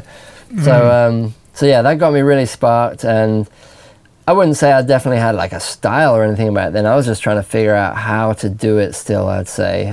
That kind of stuff doesn't really form till way later, I don't think, but yeah, for the first few years, I was just having a go and seeing what was up. Was it challenging for you to decide when to skate and when to film? Like, especially early on when you were still like being on the team sponsored and all that stuff, but then people wanted to film some stuff and you're kind of like, well, I'm skating, mate, or whatever. Yeah, no, it was definitely some, depending on the spot, you know, sometimes you'd be like, all right, I'm in the zone, and then you're like, well, my responsibility is also to film, you know. That was a weird dual purpose for myself, but I mean, I also knew like I definitely was never one of the better skaters, and there was always better skaters around me, so it always was pretty obvious when it was time to film. Okay. You know, like, unless the spot was like particularly like, oh, I had something like special for it, it was always like, well, these guys are going to do something better, so I should really film them, you know. Sure. And that's when it became obvious, and that also was pretty much in sync with me having a lot of back injuries and kind of putting me behind the camera just because I wasn't able to skate like I wanted to or could, you know, like I should be if I'm sponsored. So and I remember towards the end having conversations with people at Etnies and being like, you know, I should just go on the trips just as I shouldn't be in the demos, I shouldn't be in the contests, or, you know, like, I'm not as good as these guys, you know. And they're like, oh, no, you're good, it's fine, you know, just get it, you know. It's like, nah, dude, like, I don't feel comfortable here, like, I'm down to film, that's where I feel more comfortable now. So yeah, that was a weird time. Does anything stick out to you? I mean, I know you've filmed so much fucking shit, but is there any of something that sticks out to you, like one of the gnarlier, craziest things you've filmed or been there for? Like, Strubing told me, like, dude, I gotta say, Schaefer at the Loop, like, that was insane, you know, like, stuff like that. I seen Danny Way jump off the fucking Hard Rock Cafe fucking guitar, you know. What kind of shit have you've seen? A lot of crazy stuff. Yeah, there's death-defying moments where people are like actually like risking their lives. They're pretty hairy to film, you know. I mean, one that comes to mind for sure is Heath Kirchart Mega Ramp 360. That was definitely like, you know, he was pushing it. It was the deadline. There was a lot going on for that. At Bob's, right? At Bob's, yeah, and you know, Heath's obviously like trying new shit. It's not his comfort zone. He's not on a giant hubber or something like that. He's obviously got some great transition skills. He always has, but anyone stepping to the mega ramp, anyone, even if you've been a vert skater or you're like, whatever, like, it's such a different thing. Like, I cannot even express that enough to people. Like, unless you see it in real life with your eyes physically, like, yeah, it's one thing on a screen, you see some guy flying through the frame, like, yeah, big deal. Like, when you walk up to those structures and you see the scale and the horror, the sheer, you know, they're no joke. And he worked for it really hard, you know, like that was a pure battle. Yeah, that one was epic. I mean, he tried it on the Friday. He didn't have a cart to tow him back up to the top of the hill, so he'd walk up. Oh, man. He's a warrior. Yeah, absolute warrior. He was skating solo. Me and my buddy Jeff Henderson filming. Swift was shooting, and Kevin Wilkins was there. And he basically got 4 tries within an hour because it took that long to hike back up, catch your breath, you know, get your shit together, psyched up, and go for it, you know. Oh. And starting at 10 in the morning, he got through 2 giant bottles of water, exhausted himself, no food, and was just done, you know, like roasted himself. And then he put one down just shy of 360, like maybe like sort of 370 or a little early, and came with such impact that his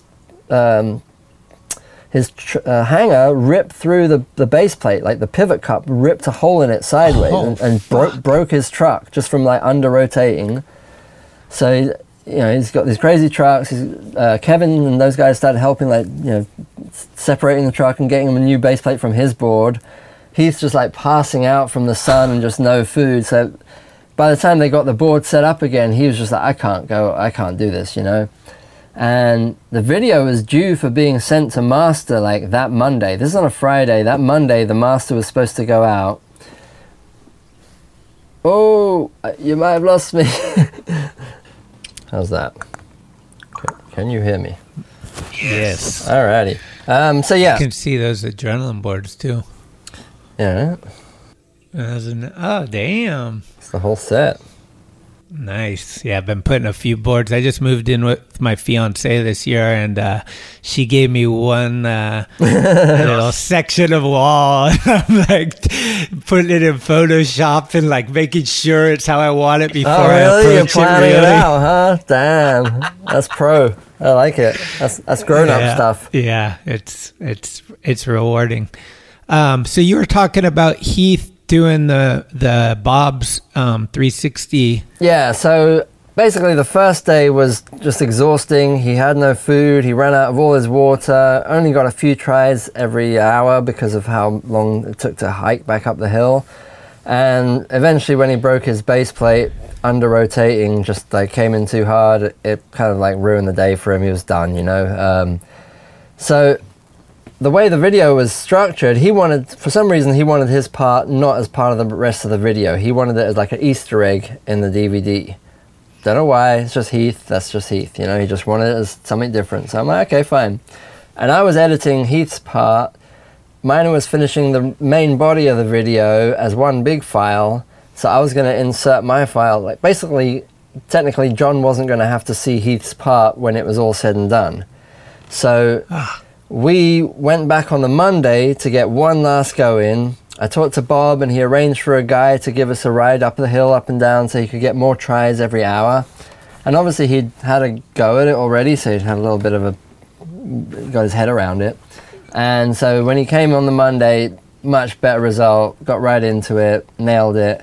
And once he made it, we all kind of just decided we weren't going to tell Miner, and we kept it secret from him. We just told him like, yeah, it didn't work out. He got tired, threw in the towel, done, And we were hoping that it was going to be at the premiere that Miner actually saw the video with the trick in it, but it was almost there. It was up until the night before the premiere when he did a sound check at the theater and he saw it, and I got a text like, oh man, you guys, but we almost got it. I don't know, I just figured a project that he'd been so involved in from start to finish, it would be nice to give him a surprise, Yeah, how cool. Yeah, but and that was one of the gnarliest things I think I've ever filmed. I mean, yeah, over the years, there's countless times where I've been terrified for people. Some of the stuff Chris Sen did back in the day, just hairball things that, Cardiel doing that 360 and Marseille, transfer with a broken board, things like that where you're just how is this even possible, and just in the moment things happen, Did you film that one? I filmed it for 4-on-1 or whatever, everyone was filming that. That wasn't a special shoot or anything, but it's just one of those things where when it goes down, you're how is this guy not dying right now? You know what I mean? You're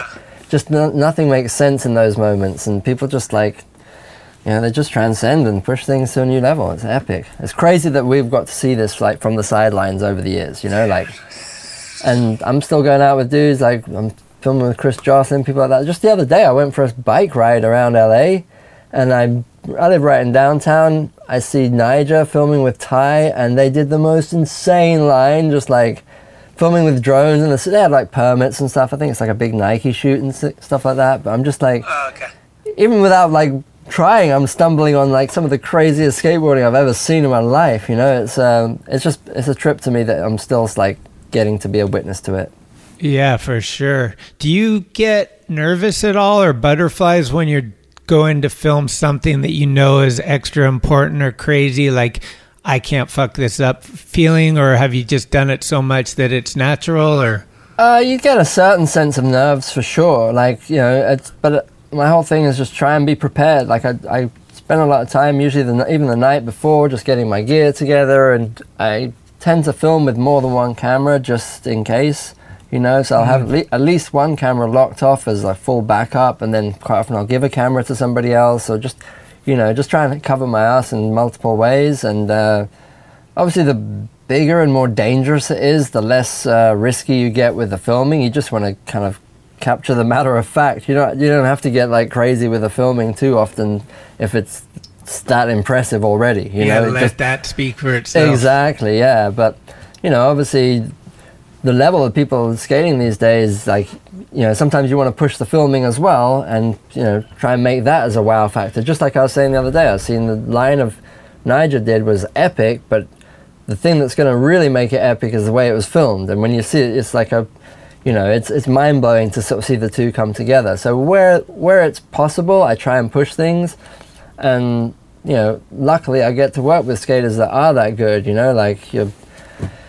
Chris Jocelyn's he's really, really gnarly, and that he's okay with me trying some weird stuff, whether it's with a drone sometimes or just running around with a gimbal. But I'll only do that kind of stuff if I know that there's one or two other backup plans that are shooting as well, and if I happen to, whatever goes wrong, it's not all reliant on me, and we've got some other options, because these guys, I don't want to make no one do anything dangerous twice, that's no fun at all. Oh, I know that.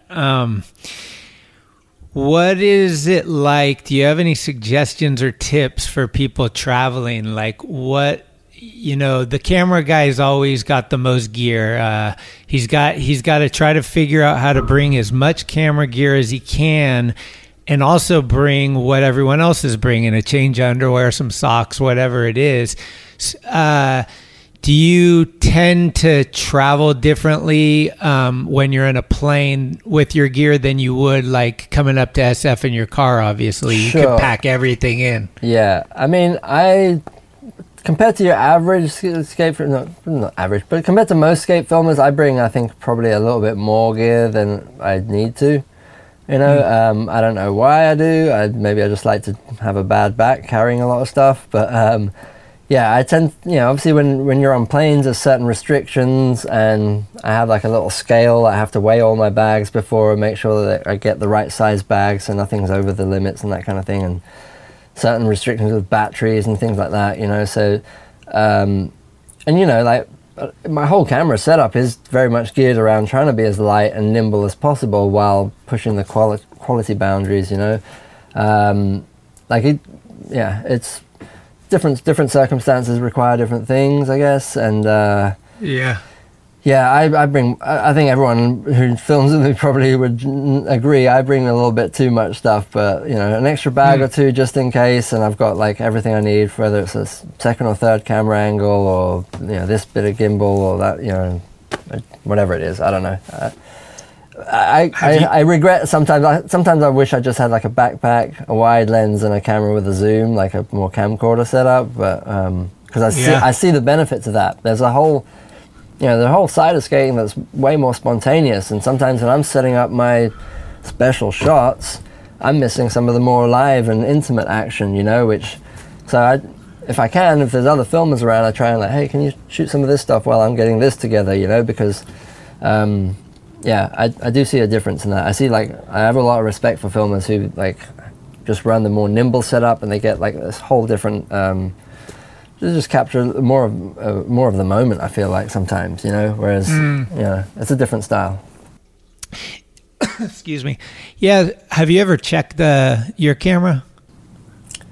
Checked it in on a plane? Nah, never do that. Nah. Exactly. I know I'm not going to say any names, but a couple guys, and they know who they are. They check their camera, and I'm like, dude, I cannot wait for your bags to get lost. And I was going to say, and it came back okay? My goodness, that sounds... Yeah, he's like, oh, I got a hard case. I was like, that does not matter. Nah. But that's kind of the anxiety I get with traveling by airplane is like, I need to get on the plane first. I need to make sure there's overhead. Like, I got my shit. Like, I can't, this won't fit between my legs. Like, that kind of stuff. Yeah, it's, I don't know. Not to be like, oh, it's so hard, but it really is kind of hard. Like, there's a lot of gear you got to bring, and, But it's worth it. It's, like, I'm always like, oh, I'm bringing too much stuff, but then I'll be like in some remote place, and I'm like, but I got just the thing for this, and it'll work out, and I'm like, well, I'm glad I brought this with me, so I don't know. Yeah, there's a lot of stuff. And just talk a little bit about what you were talking about as far as pushing quality versus pushing mobility and being able to film. Like, do you think that the Red Cam is necessary for skateboarding, or is it overkill, or, I've shot with Red cameras before for projects, and I love the way they look and the way they feel. They're great, but for the investment, for me and what I'm doing day to day, it doesn't work for me, but I see other people do it and it works for them, It's almost like I'd rather have like 3 smaller cameras with lenses already set up on them, so I'm not changing lenses in the field and everything's ready to go, kind of. But then they've also got the advantage of like one body, a few lenses. It's like just different strokes for different folks, like it's at the end of the day, it's what's happening in the frame, like the camera gear. You can shoot stuff on your phone and make it look epic too, It's those lines are being blurred. Yeah, I don't know. My vibe is I don't want to bum out the skater, and so many times I hear these guys going, dude, the guy had to fucking set up for so long that I was kind of over it, and I'm sure people will say that about me too, because I try and have. I know my gear takes a long time to set up, so I try and have like a gimbal's ready to go. The long lens is already on a body. I just have to throw it on a tripod, and. Right. And if anyone's seen me filming, they know I'm usually like sprinting back and forth between cameras. I wear a giant bum bag around full of batteries, so I don't have to leave. I can always switch a battery out.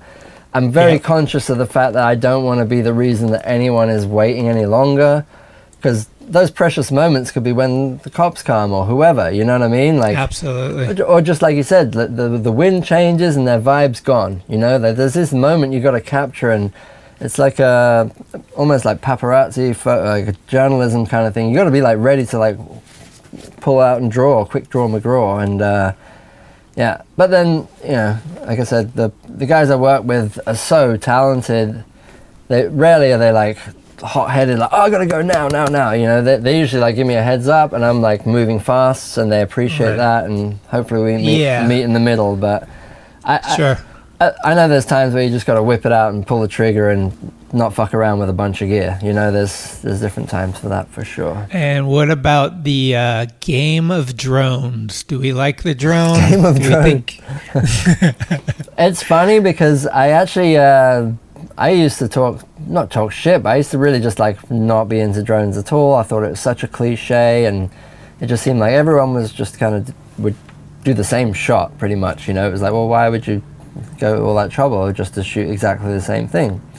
But for some shoots we would do, whether it was the art director or somebody would like be like, oh, we want a drone shot for this. So I'd be like, all right, I can arrange that. And we'd hire a guy, and they'd do a good job and everything. But I'd always feel like this, like a frustration. Like just give me the remote. I explain what I want from the shot, and it would never be quite right, you know.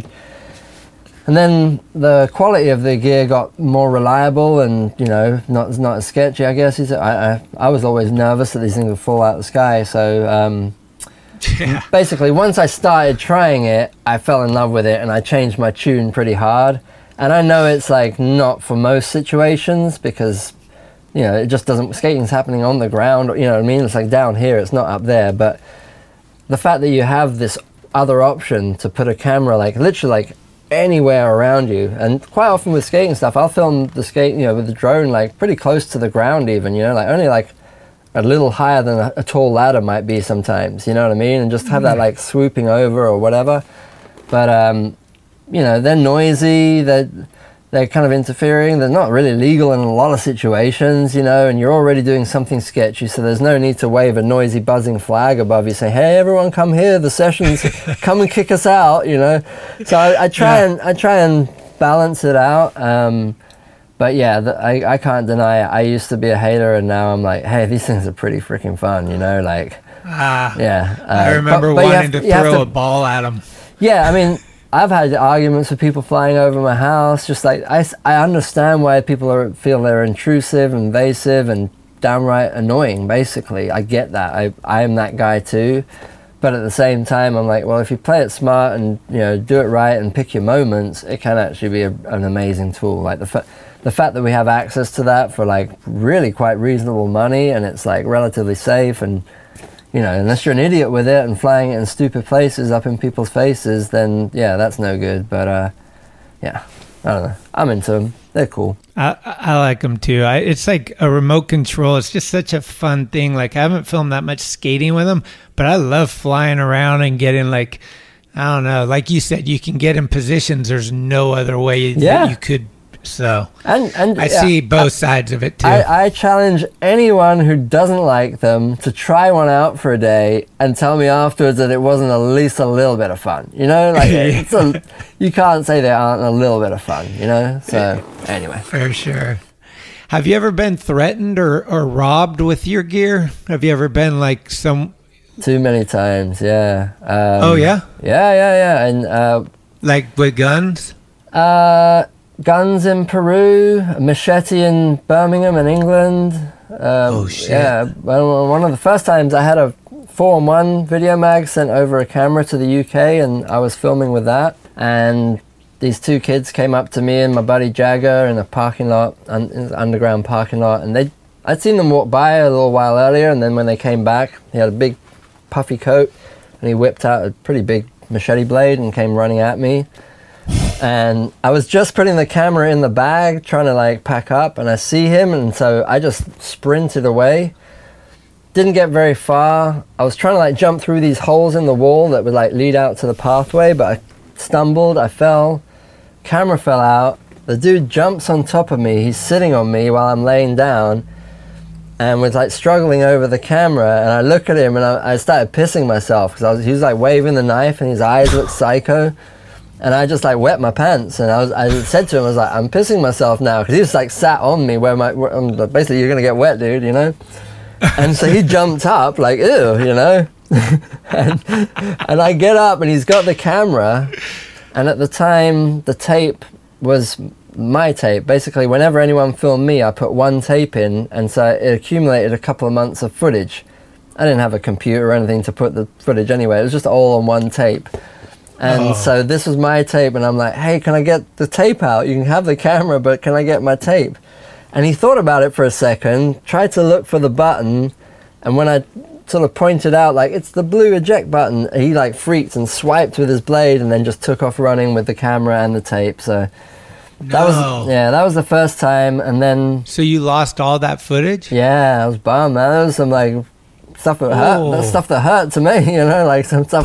Yeah, it's like, fuck. So that was that, and then but I was safe, and 411 was nice about it. They just sent me another camera, which actually got stolen in Europe at a contest, which they were nice about, and sent me another camera. But fast forward, I'm in Peru many years later on an S trip with Scuba and Rodrigo and a bunch of guys, and we'd been through South America. We've been through Panama, Costa Rica, Colombia, and the last stop was Peru. And the whole time on the trip, everyone had been telling us, like, be careful, you know, like, people will come and rob you, like, if you're out in the street with your gear. And the thing they said was, watch out for a guy on a scooter. They'll scoot up, you know a little motorbike, and point a gun at you, grab your gear, and whip off. And we even had a policeman, like, see us at a spot once. I think this was in Costa Rica, and the policeman was like, why are you filming with all your cameras here? And he just pulled up at the roundabout next to the spot and just parked his motorbike and basically guarded us while we skated, and so we didn't get robbed. And then once we got the tricks, like, we were out of there. So we were conscious of being robbed. Anyway, last few days of the trip, we're in Lima, Peru, skating this spot that didn't seem like a sketchy neighborhood whatsoever, and I'm sitting on a curb shooting long lens across the street. Scuba's over the street with the guys. Oliver Barton's a few feet 20 feet to my left, just shooting long lens photos. And a guy comes up behind me, grabs my camera out of my hand, and I just naturally resist and hold it back. And he kind of like wraps around in front of me and puts the gun straight in my face. And so when I saw that, I just let go, and I screamed. I went like, "Wah!" Like a little girl. I went, "Ah!" And I just like flipped on the ground and put my face to the ground, and I see him like running towards Oliver, and his getaway car was right there to pick him up. Oliver's camera was on the floor because Oliver was just putting his shirt on, and the guy went to grab Oliver's camera. Oliver didn't realize I just got robbed and instinctively tried to grab his own camera, and the guy shot a couple of shots in Oliver's, like, pow pow towards Oliver, and jumped in the car and got away with my camera and Oliver's camera all in like 10 seconds. So Did you guys lose footage on that too, or had it backed up into computers? Or thankfully that was a bit more modern times, and every day I was backing up the footage, so it was literally like maybe a couple of hours of footage from that day. Maybe a trick or two had gone down. I can't even remember, but nothing. That's the thing with cameras getting stolen, is it sucks. The cameras are super expensive, but like, you would gladly lose the camera over lose the footage. Exactly. I mean, the things people go through to get these tricks, and you spend all this effort and dodging security or whatever it is to make it happen, and then someone goes and robs you of it. Like, no way. Yeah, cameras are definitely, you can replace them. Yeah. So so it's happened. You got to watch out, but it happens everywhere. Like, you got to keep your eye out. Okay, we're winding down. We just got a few more. I could talk to you forever, but I feel like I've been rambling so hard. I'm so bad. I love it, dude. Okay. Your stories are amazing. It's great catching up too. Cool.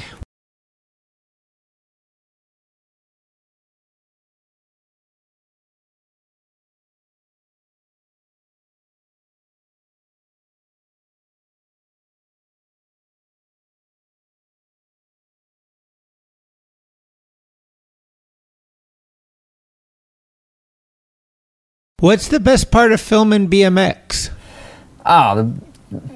Well, first of all, they just do the gnarliest shit. It's basically the same as filming skateboarding, but they do some of the craziest stuff. When you asked earlier what some of the gnarliest things I've ever filmed, I was going to bring up a BMX trick, because some of the stuff that I've filmed those guys has been some of the more terrifying things I've ever witnessed in my life, and they go fast and high and long, and it's just, yeah. I mean, I used to ride BMX before I skated when I was a little kid, and so I have a deep passion for it and an understanding for it, and just basically they just go through the same thing as skaters do, but just on 2 wheels, not 4. And those 2 wheels, the dimensions and everything about it, and tires, and it just opens up a whole different world of spots. So it's like, it's almost like when you're seeing, when you're a skater, and if you could just like pave everything concrete and make it skatable, it's like that, not that those guys ride on grass so much. There's a weird etiquette to when, like, if they're street riders, they won't like hit a spot on grass, or landing on grass is like a no-no, which I kind of don't understand, but okay. Yeah, there's a lot of strict etiquette in BMX, just like skating, so I think if you're landing grass, it has to be like really worth it, like it has to be like, I can count like a giant massive gap off a roof into a grass hill, or something where it's like, all right, that's insane, but typically landing in grass, I don't know, it's just not cool unless you're technically riding dirt, which again is a whole nother thing. Like, you go to a real trail run where it's in the woods, the dudes have DIY'd it, like literally sculpted like the dirt like clay into a skate park, where there's a succession of basically spine ramp jumps launching you through the forest. That is one of the most magical things I think I've ever experienced to film. Like, there's a place in Bethlehem, Pennsylvania called Posh. It's kind of a secret, hardcore trail scene, I guess you'd say. It's a little bit like pool skating in that, you put the work in to dig out the pool and find the spots, like, not anyone can just show up and ride, you know what I mean? You have to like be a little bit in on the scene and help out and contribute. But they make these wonderlands, and just seeing people like learning to ride those places off the fly, it's like, imagine going to like a really gnarly skate park where the only line is just gnarly transfer after gnarly transfer after gnarly transfer with no decks, so you have to like make each one. And the only way to learn it is just to follow a local and pump it. I don't even understand it, you know what I mean? That's what I don't get. I see this shit and I'm like, what is step 1 to getting to that? There's like no room for error. There's no room for error. And you're on it, and if you fucking fall on those things, you got like all kinds of metal wrapped into you, It's like, it's no joke. You don't just kick away and feel things out like you can with skating, It's like... Yeah. In street skating, I guess you'd say like, you just show up a spot and jump like a bunch of 20 stairs in a row, like back to back, and just make them, or like, like a skate park where it's just like, gnarly spine transfer to spine transfer back to back, like first try you got to just make it through the whole run. Like, I don't get it. And yeah, it just looks fun, man. It just looks like a lot of fun. And the dudes that film are super cool, like legends like Ruben Alcantara, like people who have just like pushed the boundaries of their sport forever to like Chase Hawk, like some of the younger guys, and Devin Smiley, like Etnies. When I worked for those guys over the years, they've had like one of the most prestigious BMX teams ever. So I luckily had like a foot in the door at the top, and anyone I got to travel with and film was just like next level good, So yeah, shooting BMX has always been like a really, really top-notch experience for me.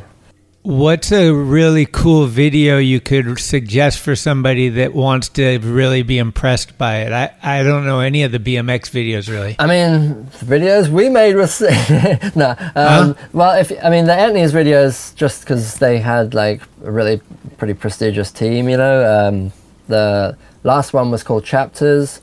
The one before that was called Grounded. And the first one was called Forward. But there's an OG video... there's an OG video that this guy Dave Parrick made called Nowhere Fast that was really, really sick. Like, dudes are skating like UCI or riding UCI and stuff like that, like gnarly like OG riding. And then there's I can't remember the name of the video, but there's this dude's called BSD, and they do like gnarly videos too. Like, there's a lot of really sick stuff going on in BMX. I only know the tip of the iceberg, and like I said, my foot in the door is through the Etnies dudes. And just from what I see through those guys, I'm just floored. But is the hardest part kind of like in skateboarding, you want to follow film a lot, but in biking, it would probably be more challenging, yeah? Yeah, it's pretty hard to keep up with those guys. I've tried, certain spots, certain street riding I can do, but like when the guys are going fast, I can't really keep up skating with them, they're just flooring it. I've tried to film on a bike a few times, and that kind of works, but riding one-handed and trying to film stables is pretty difficult. So I guess if you're a good drone flyer, maybe you could follow them. Yeah, I don't know. Yeah, I've done some of that with those guys before, especially some trail runs and stuff through the trees. Looks epic. Dude, Star Wars style. Exactly. Yeah, that's sick. Yeah. No, it's that's the thing. It's like it's the same as skating, but just like different enough to be exciting. You know what I mean? Like it's yeah. And like I said, the dudes that I ride with, I mean, they're so cool. They're so, and I think as well, I always got the impression that they were really appreciative that I was like helping out with their video stuff, because I think BMXers have a lot of respect for what the skate culture has brought to the table. Like these guys are real nerds about like skate videos and stuff like that. Like they get a lot of inspiration from skateboarding clearly, and I think they just really. I always felt like they appreciated that I was down to film with those guys, and I was like always like, hell yeah, man, like anytime, So.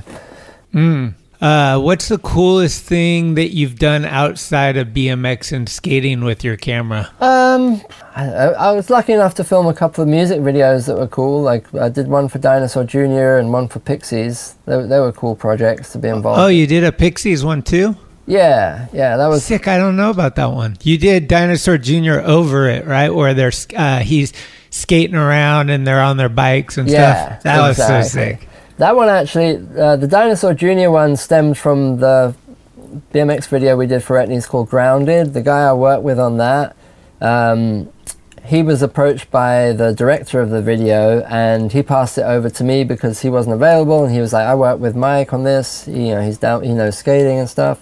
And so we got Kyle Leeper to be the stunt double for Jay Mascis and that, and a couple of friends who ride BMX for that came as the stunt doubles for Lou and Murph, and it was really, really fun experience. Definitely like fly by the seat of your pants, like zero budget, just jump in the tour bus, film on the road, find spots near the venue, just like squeeze it in between them, like sound checks and you did it on their tour? Yeah, literally like me and Kyle had to sleep on the tour bus and just like see how things worked, and that was quite an eye-opener because you think like bands travel like you think they got this big rock star bus and it's like this pimped out scene or whatever, but it's like they travel really modestly. They get like one hotel room to share a shower, and like they sleep on the bus, travel overnight, set up. Are those guys in the same car? Like, isn't Lou and Jay not super? They don't like each other super? No, everyone was all on the same bus, getting on fine. I think that little beef was history or whatever by the time I was involved anyway. And so Jay had the room at the back. We were all stacked up in bunks in the middle. And it was just Dude, that's kind of epic, though. Yeah, You're a huge Dinosaur Jr. fan, right? Like, I mean, you love them. Yeah, it was a huge opportunity, and it came at the worst time, and I really, like, kind of shouldn't have done it, but because I wanted to do it, and if I hadn't have done it, I was like, I don't know, I just wanted to get my hands on a fun project like that, and so I squeezed it in, jammed out there last minute. And actually, when I tell the story before, but when I arrived, the manager was like, yeah, they don't want to shoot a video. They don't like shooting videos. You're going to be on the bus with them. They don't want you on the bus. And I was like, why am I here? He was just being straight up. This guy, Brian Schwartz, the manager, super rad dude. But he's like, me and the director's from England, this guy, Mark Locke. We just arrived on the plane, we're driving to meet them, and he's just like, yeah, they're not into it, but you're going to have to deal with, that's what you're going to have to deal with. And he's like, Jay seems like he's like far away or he's on drugs. That's just how he is. He's just not, he's just like, that's, don't take it personally. These guys are going to think you're space invading. And I just wanted to hit eject. I was like, get me the fuck out of here then. Why am I was supposed to be doing something else right now, Anyway, so me and Kyle, we were like pretty conscious of like being in these guys' personal space, so we tried to give them space the first night, and the first day we actually went shooting, I think the band just had this like whole eye-opener that it wasn't like a typical music video production with a bunch of crew and slow and, you know, just me and a camcorder. The concept was fun because there was like stunt doubling and it was very tongue-in-cheek humor. It wasn't supposed to be serious at all. So they like that aspect of it. And they said normally the time that we spent shooting, they'd just be like killing time waiting to do the sound check while the guys set up or whatever. So they were happy to get off the bus and just cruise around and be in fresh air, riding bikes, skating. And I think we won them over. Like, you know, they saw a couple of the shots and how they were going to match up. We were like, oh, okay, this is the roll-in of you, and then it's going to cut to Kyle doing the trick and then cut back to you. And they got it, and they were all on board, and we had a great old time the next few days. Nice. Yeah, so it was. And Jay rolls around. He knows how to skate. Oh yeah. He can do the Daffy Duck and push around comfortably. You know what I mean? Like, he's not trying to kickflip or whatever, but like, you know, he can roll and cruise. And yeah, Lou and Murph were stoked to just be on bikes and stuff. Yeah, it was a really fun experience, and it was also interesting because the tour was through like tiny little towns and small venues, so it was like really off the beaten path, and yeah, it was fun, you know. What camera did you use on that one? That was back when we were just using the Panasonic, I think it was the HCX 170 at the time, you know? Oh. Yeah, the old P2 cards. So that was really handy because it was like an all-in-one camera, very versatile for just like absolute run and gun, because that was it, just like show up and shoot, you know? We had little kids. The way I found spots, I'd look on Google Earth and see where the venue was, and then see what was on the map radius of it within like, because we didn't have a vehicle, we just had the tour bus, so where we stopped was like, that was our base, and so we shot everything within a radius of the venue, and then I would hit up skate shops and ask them for directions to spots, and a couple of times skate shops would send out a kid, like, you know, like a 16-year-old skater who would drive us to spots and stuff like that. And it was just a weird, like, improvised scene, you know. At one point, the kid leaves us behind the supermarket at this bank to wall and is like, I gotta go babysit my sister. Someone else is gonna come and pick you guys up. And, like, we were the band and stuff, you know what I mean? It's just, like, weird, like, yeah, so, yeah. But we got it done. Yeah, well, that's a cool one. What about... true or false, you went to George Harrison's house with Tony Hawk? True. What was that? What was all that all about? That was that first Bones Brigade tour that I mentioned earlier, and the very first demo was at this ramp near London that I knew pretty good, and so we hit the demo. I guess the Bones Brigade had a visit from the Harrisons the year before, where they met Mike McGill and Cab and those guys. So they showed up and were like, hey, what's up, guys? Is McGill here? And we were like, no, who are you? Well, I was just in the back, but those guys were like, no, who are you? And she's like, I'm Olivia. This is Danny, the son. You know, come back to our house and, you know, come party. I think she said, come party.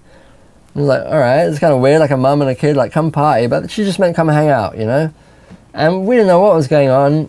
I have this like terrifying first demo with these guys. I'm like shaking the whole time. Next thing I know, afterwards we're like driving into the countryside. We end up in Henley-on-Thames, this like kind of a nicer countryside town, and these gates open up to this manor house, and it's like a giant park, you know? And we're driving through, and there's this, you know, crazy old house that's like they bought back in the 60s, and, you know, did it all up, and got to meet George. Danny gave us a tour around the house. Oh, whoa. Yeah, and epic place. And Tom Petty was there. What? They were doing this recording for this... the Traveling World Beers? Exactly, yeah. The charity band that those guys... So they had, you know, Roy Orbison. Bob Dylan was supposed to show up the next day. And basically, yeah, I was starstruck to be with Tony and the Bones Brigade guys, Lance and everybody, and then they were starstruck to be in that situation. So there was this like stepping stone of like awe, you know, like everyone in awe of each other. And it even went the other way around, because at the dinner table, like after we had a tour around the place, we got to go in the recording studio in the top and like see all his guitars. There was like music laid out, ready, you know, sheets of music for the songs that they were recording and stuff. And they were so open about everything. Like, yeah, cruise around, check it all out, and you know, they knew we were fascinated, obviously, and they were just such down to earth, sweet people. You know, just like yeah, come on in. And that's amazing. At one point, we're having dinner. Olivia cooked pizza for everyone from scratch. We're having dinner at this huge oak table that looks like it's like medieval or something. It's like a little castle we're in, literally a castle. And at one end, Tom Petty and George Harrison are talking to the other end as Tony Hawk, Lance Mountain, and I'm in the middle, just this little kid, like kind of watching this tennis match of like, you know, superstars in their own realm, just doing their thing. And they were asking what it's like to be a pro skater and travel, and you know, they're sharing stories about what it's like to be a rock star, and you know, the fans. And it was before Tom Petty had skateboarding in his video, probably, right? I think he had. I think free falling you're talking about, right? Yeah, I'm pretty sure that was already out and about. Kelly Rosecrans, I think, was in that one. Yeah, I could be wrong. I could be wrong though. But either way, they were super chill. But you were like 15 or something. How old were you? I want to say like 16 or 17, maybe. No more than 18. 16 or 17, damn. I think. Yeah. Do you have any photos from that? Yeah, I posted some on Instagram. I'll send you them. They're pretty funny. Like, there's one that Lance Mountain. Amazing. Yeah, one that Lance Mountain gave me. There's like a little, large pond, small lake kind of thing with these rocks on it, and there's like a famous photo of George sitting on there with he's like meditating on these rocks. Anyway, so we're out on there, and there's a picture of me with the manor behind it, and I just the smile couldn't be bigger on my face. Like, it's just like ripping my face wide open, my smile, and so couldn't believe I was there, because my parents were real big Beatles fans, so that was like, the magnitude of it was not lost on me. Like, they were, they played Beatles music when I was growing up. It was like a big deal, especially in England. You knew who the Beatles were, so. Yeah, of course. Yeah. Had you been to Liverpool? Yeah. Okay. Yeah, Liverpool's rad. Yeah, it's a rad city, tough town, good skaters. I need to get out there. Okay, a couple of things from my perspective I need help with, and then we're out of here. But what are your feelings about the internet and the modern era skateboard videos, with like the conveyor belt feeling of just like there's less and less, obviously, full-length videos and more like single parts, but those parts aren't lasting even as long as the full-length videos used to. How do we stay motivated to put in the effort that it takes to put these out when they're not getting as much shine? All that kind of stuff. I mean, it's kind of relative though, so yeah, there's a conveyor belt. Things are belt. Getting easier to make. Well, yeah, there's that. I mean, skaters are more and more consistent, so they're getting their tricks quicker. So in that respect, the filmer editor's job's a little bit easier. A full-length video part, I've seen them done in a month now, which isn't like a top quality video. Jocelyn did his Welcome to Etnies part in 3 weeks. And that was like a solid part, He's gnarly. Yeah, so I mean, obviously he's an extreme example, but like that's the kind of thing we're dealing with these days. So there's that. And yeah, there's an endless conveyor belt of media and good parts coming and going, and it's hard to sort of like, have anything that has like memorable traction. Like when we grew up, things were so few and far between that if it was of any quality that it really embedded in your mind, and you didn't have so much good footage coming at you, so you would view the same thing over and over, and every detail about it, from like the keychain he wore on his pants, or like the weird thing he did with his shoes, or like how he pushed and how he wore his hat, the music, all these details were like really, really deeply absorbed by the viewer and the fan, and I'm not sure kids get quite that. They're not going to get that experience. I don't see anyone repeat viewing anything more than a couple of times these days. Even the most shocking, mind-blowing skateboarding does not get that repeat attention these days. So that's very, very different. But then, the other argument could be that you're measuring scale. How do you measure it? So back then, the scene was overall smaller. So you had less outlets to view skateboarding, but the amount of eyes on that fan or fanning out on that skater or that video part or that brand, that company, whatever it is. It was like a certain amount of people, and now I feel like you're still reaching that same amount of people, probably more, but you're just not reaching the other 50 million skaters out there. It's just that many more skaters out there, I feel like. So now there's like all these pocket scenes, you know, and you know. That's a good point. Does that make sense? Like, totally. Like I'll hear about there's more genres within itself, kind of, right? So many genres, so many layers. You know, like it's really amazing that anything goes. I was just having a conversation with someone recently about how strict the 90s were, and I was like, yeah, it was. You know, everyone's got this cool nostalgia about the dope 90s and how progressive and epic it was for skating. But if anyone was there, it was kind of harsh. You know, like people made these weird rules about what you could and couldn't do, and what was cool and what wasn't cool, what tricks were in and out, and it was awful in that respect, you know. I mean, I felt it as someone who skated like every type of skating, and suddenly like I was literally told by sponsors, put your pads away, only street skate. I'm like, why? What do you mean? Like, I like skating vert too, you know, like things like that was just weird to me, and even to the music and the culture. So the fact that these days skateboarding is like so open, more and more open-minded, more and more genres. Like the prime example is you'll see some new name you haven't heard of, you see it on Instagram, you click on them like, oh, who's this person? And you're like, oh my goodness, they've got 90,000 fans and a whole world of people following them, you know what I mean? Like, right. Just because I didn't see them doesn't mean that they don't exist and kill it and do their own thing in their world and are loving it, you know what I mean? Like, it gives access to way more regions. You don't have to move to California anymore. Exactly. And I'm happy I did, but like if I grew up in this era now, I probably wouldn't have transplanted across the world. Like, at the time it made sense for me, and I've made a good life, I'm happy, but the fact that it's just that much more, I think it's just more democratic, that the whole world can have a go, and it's not so elitist about where you live and if you have access to certain brands or know the right guy and know the right photographer, like, because that's what turned people off. I think like my friend Curtis McCann from back in the day, he was like, oh, it's so structured, it's not as free and open as it appears to be from the outside. And thankfully skating's matured in that way, at least, and that we're a lot more open-minded, and as long as you're down having fun and getting down for the right reasons, everyone's like, yep, cool with me, like, you still need your grossos. And to people like that who like let you know what skateboarding is supposed to mean, there's still that.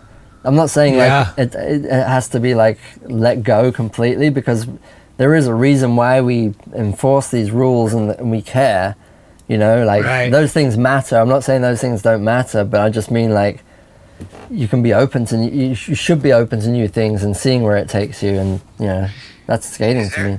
Is there any fear that we should have losing Phelps and Grosso kind of close to each other, like having the guard let down for that kind of stuff? Like, I know that when Jake died, I was obviously so much closer to Jake than Grosso, but to me, my first, like, seriously, the first day that I knew Jake was dead, I was like, what does this mean for the mag? What does this mean for, like, such a bigger thing than just a good friend of mine that passed? Like, who the fuck is going to call out the clowns? And is this going to open the gate to all the kooks? Like, all that kind of stuff. Like, hate to sound like an elitist or anything but like, these things are important to our culture. These are the things that make skating sick. Otherwise it would be kook. I know what you mean. I mean, I don't know if there's anyone ready to like step up to those roles, because those are two really, really unique people you were talking about right there. I think they broke the mold when they made them, like these guys are super individual, but if you think about it, they have had decades of influence that I don't think is going to go away anytime soon. You know what I mean? Right. Like, I mean, there's murals of the dudes and stuff like that, where people just like, I'm still watching or whatever, so it's like, I think that what they've done is left enough of a mark that it'll be more of a community policing rather than one guy having to physically call you out, whatever, verbally call you out. It's just, I think they did enough to make it last. But yeah, if there's somebody else steps up to it, I'm sure skateboarding will embrace it. I mean, think about how like crazy like Big Brother was back then. It was like so controversial. But you need somebody like throwing a wrench in the works, or like spicing things up a little bit, like calling things out, or like just throwing a different perspective on things, whether you agree with it or not. You know, if everything is just too like samey and safe and playing by all the rules, and it's like, well, what the fuck happens to skateboarding? You know, like yeah. And those are the things that drew us here, and those are the things that I struggle with from time to time. Is like, all right, what brought me to skateboarding is not what's the dominant thing in it anymore. And so like, I don't want to be the stale, bitter old guy that can't acclimate to the times, but I also see like some shit I'm not happy with. And when I was a kid, the fucking last thing I ever wanted to say was back in my day, or like, you guys, you know, I hated that shit. And then you get older and you're like, I gotta bite my tongue because I want to say, when I start, you couldn't just come to the mag and ask for a t-shirt. Are you fucking crazy? Totally. Like, walking through the door was scary as hell. Yeah, no, it was very, very different. I mean, yeah, it's times change, man. I don't know. Yeah. You just gotta roll with it. I just say, you look down, there's always going to be those 4 wheels rattling underneath you, and when you hit a rock, you still go down hard and it still feels the same. Like some stuff isn't going to change, you know what I mean? Like the act of skateboarding is the act of skateboarding, and there's plenty of people doing that just right and just keeping it real, you know? The others that take it into these weird directions, they're more peripheral. They're not, they'll come and they'll go, and those are fashions, the trends, their waves, but yeah, the horrible word of the core is, there's a reason why it's the core, is because it's right in the middle, and that's rooted, that's not going nowhere, you know. That's a good point. Jake used to always say that. He's like, hey, those guys might be the hot fucking recipe of the week, but we were here before and we'll be here after. Like, just wait them out, don't worry. Yeah. The other last thing too is, one of the things I struggle with is, I don't know how you feel about this, but like the equipment becoming cheaper, easier, more accessible.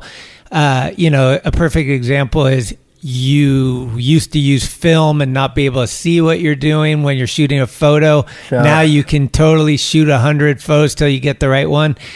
That stuff is hard for a guy that grew up and paid a lot of money and like dealt with like people telling you that your photos were always out of focus or whatever, like, and going through all those, learning curves. These are things that us older people, I think, like, have a hard time. Again, you got to bite your tongue not to be like complaining or the old guy in the room, but like, these things are real, Yeah, I mean, again, like, if you have a foundation in sort of like these disciplines from the earlier formats where you did have to do things more manually, yeah, you might have a little bit better of an understanding about it. But I don't know, if people can make a shortcut to get to a same or better result, more power to them, I guess. I don't know, it's not my job to police them. It is weird, like you said, you're like, oh wow, look how fast-tracked everything is. I mean, you can shoot something on your phone in 2 clicks with a filter and it looks like it was shot on Super 8, and normally you wouldn't, like you said, you wouldn't see that film back for like weeks, and you weren't sure if anything happened right. And now you're almost trying to make it shitty and more grainy and more scratched and out of focus. You're like, all right. So it's different times, but I like the democracy of it. I like the fact that you can just see a video from some kid in some country you've never heard of, maybe, and they shot it on their phone or a GoPro, and it's like, whoa, that's really creative. Or that, look what they're doing over there. I think it's nice, like coming from somewhere far away myself, where I wasn't the center of where it was happening, and any access or any opportunity I see as a very valuable thing to people. So if more people around the world get to sort of have a taste of the fun we're having, maybe it might not lead to some like career success or whatever, but if they're just having fun doing the thing that we think is sick too, then that's awesome, man. Yeah, I can't imagine kids nowadays trying to be the next like guy in this world where it's like, well, what's different about you than those 500 people next to you? I always feel like I want to try and like evolve and progress myself, just to feel like I'm trying new things, just like before when we were setting up the audio or things like that, where it's like any little detail I can learn that might help me down the line, whether it's for skate projects or outside projects. I just try and take those opportunities if I can, but Yeah, I'm a nerd like that. Or I'm same. I feel like I'm trying to keep up with the nerds. I feel like everybody else is always like 2 steps ahead, and I'm like, all right, that's what's going on. Okay, well, you know. Yeah, I got these wizards around me that I'm like, dude, you get the younger guys. They pick up things so fast, and I'll be like, okay, I got it. Yeah, I got it. Yeah, I've had to teach classes before. Like there was a couple of times I did these like I was like the guest speaker in front of all these kids, and they were 12 to 16-year-olds, and half the questions they had for me, I was like, dude, I don't even know. Like, I'm going to learn. I introduced the talk with like, I'm going to learn from you probably more than you're going to learn from me. So let's have at it. Like, let's open up. Let's make this a 2-way, you know, because I don't know. Yeah, kids are amazing nerds, and they've got phones and computers that access the world of technology, you know, so why not share? I mean, that's how I learned. I remember when I arrived in the States, I didn't know a damn thing about computers and stuff like that, and it was, you know, friends like John Holland, I'd call him up like, hey, how'd you do this in After Effects? I want to make this title do whatever, you know, like this, make this effect or whatever. And so, yeah, it's just good that everyone's so open to share, because otherwise we'd never get anywhere. Absolutely. Yeah, that's what's great about our community. I hit up Ewan all the time. I'm like, dude, I'm trying to get this audio filter. Like, what do I do? It's like, oh, dude, you just do this. Yeah. It's good. Yeah.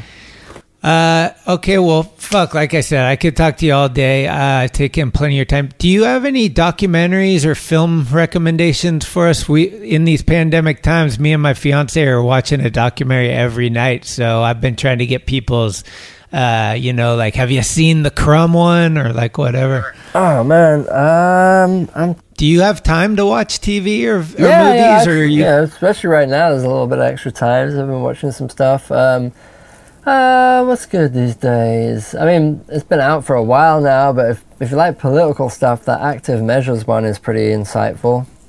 Active Measure? Active Measures. Oh, I don't know that one. Yeah, it's worth checking out. I'll look it up. Yeah, it's on Apple TV and Hulu and a few things like that, a few platforms. That one's just more of a political thing about kind of how we got to the state of where we're at right now. What else is a good one I watched recently? Dude, you know what I just watched? It was a movie. It was an Adam Sandler movie, and it kind of threw me off. It really surprised me. It was... oh, I saw that too, I think. What they call it? Uncut Gems. Yeah, that was good. That was a gnarly movie. Like, it's way different than any of his other films. Well, you know when... I don't know if you know when you start Netflix, or you're going through Netflix and you leave it on something for a second and get distracted. The film just starts... So yeah. I was making a coffee, I turn around, I'm like, oh, what's going on here? And next thing I know, I just got drawn into it. I had no idea that it was going to take up 2 hours of my life. And that's a really intense ride. I mean, it's, you know, pretty heavy film. There's a lot of aggressive stuff happens, but it's, once you're in it, you're like, I can't not watch this. Like, what's going to happen next? And right to the very end. So that was a pretty interesting one.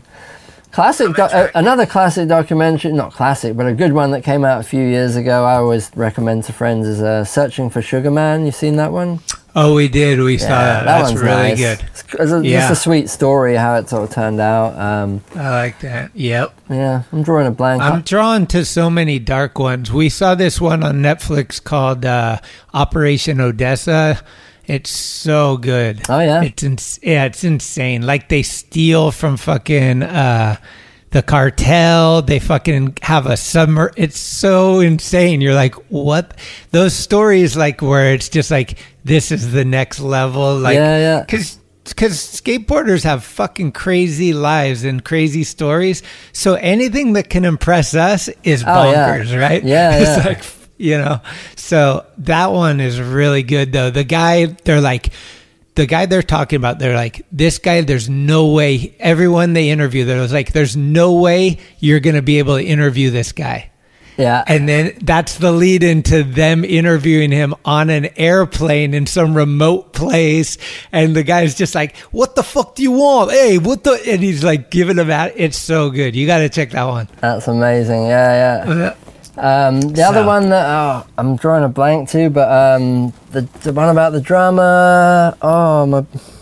Ginger Baker. Something Ginger Baker. Ginger Baker, is that it? Yeah, Ginger Baker. Yeah. It's called something about like Beware of Mr. Baker.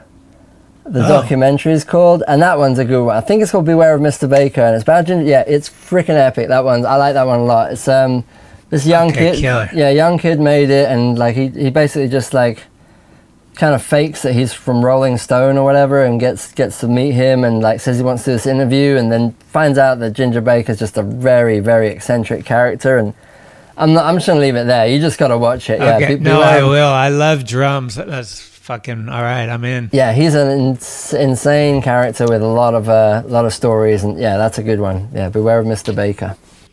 All right. Well, which song should we take it out of here with? You got a jam you want to fucking play? Yeah, I mean, for no particular reason other than it makes me happy every time I listen to it. But let's listen to Dr. Alimentado, Best Dressed Chicken in Town. Okay, let's do that. And one last thing, forgot to mention. You and I work together. I think the only time we've ever really worked together, we've worked together obviously through our lives, but in person on the Big Island, Antonius Dincho's wedding. Yes, you and I fucking combined forces to film, and then you edited it. That's our backup gig, is our wedding productions. If all the skateboarding goes down the hill, we got wedding videos to fall back on. You and me, bro. That was one of the best weddings of all time. Like Big Island, Chris Sen hosting. It was great. Yeah, and super memorable time. That trip was epic, and just all the people and location. It was awesome. Really glad to be a part of that. Yeah. Well, cheers, man. And what do you work? What's this thing you're working on now? You're doing. I just sent you some footage. You guys doing something with Sheckler? That was a recent Etnies promo for like their competition pack. So that's why we were digging out old contest footage of those guys, and kind of like the edits were sort of trying to like show how like what you take from the streets you do to the contest. You know, like cutting old footage of them like doing their tricks in the street and in the street course. So that was a little Etnies project. So I'm still doing stuff with those guys, but been freelancing a lot, and last couple of year or so, and that's been going great. Doing a lot of stuff for ESPN. My buddy Jesse Fritsch runs a production company called Anton I. So they have a lot of gigs that I help out with. Some of them are skate related, some of them are not. So that's fun. I like doing stuff outside of skating because I feel like I always learn so much from the people I work with. And started doing some stuff with Colossal Media, the guys that do hand-painted murals. These guys, they're based around here, well, New York and LA, but I'm documenting them putting up like huge building-sized murals. They're all hand-painted and stuff like that. So that's a fun little gig. Just trying to do a lot of variety. Been doing a lot of food stuff recently. That's interesting, shooting food, Yeah, just taking whatever work comes my way and just trying to learn from it, and, using my time to sort of just grow from it. I feel like I've done so much skating over the years that that I really enjoy it. I love it, but it's also like I'm just enjoying learning new experiences and hopefully maybe bring them into skating too if I can.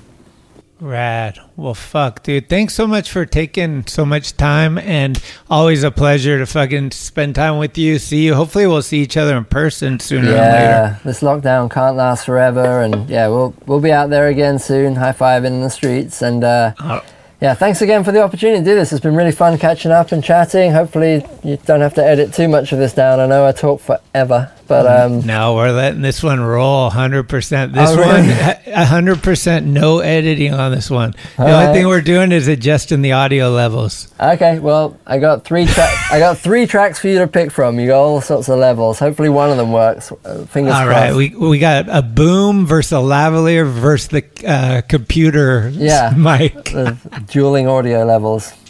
Right on, brother. Fuck yeah. Thank you so much, man. Appreciate everything. Take care. Stay healthy. Yeah, you too. Talk soon. Bye.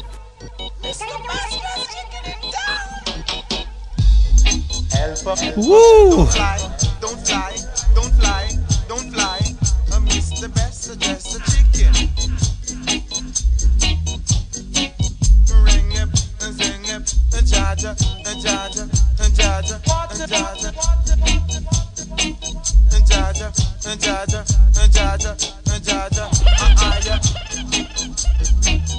Say me to me corner, I call the best, the chicken in the tire. I call the best, the dress, the chicken in the town. Don't check for Polly. Ain't need no clown to stick around the town. Ain't need no clown to stick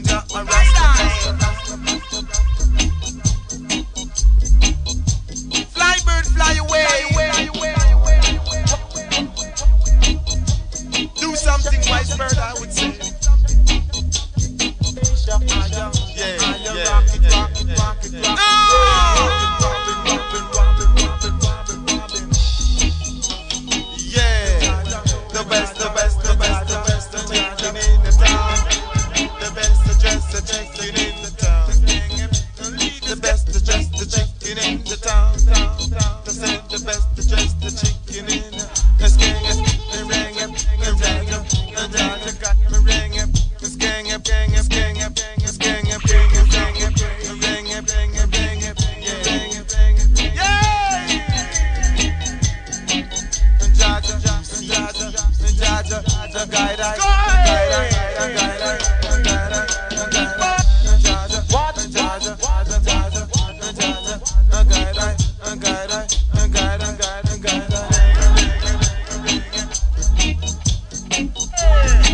right, Mr. Best Dressed to get it done.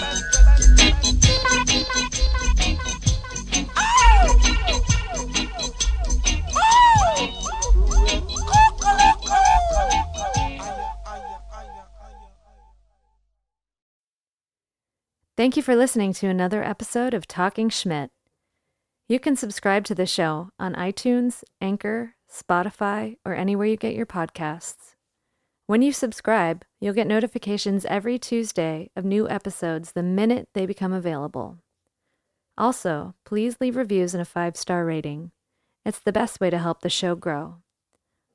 All of the episodes will always remain free, but if you would like to help support the show, you can do so at TalkingSchmidt.com, where you can pick up some merchandise like t-shirts, beanies, hats, and stickers.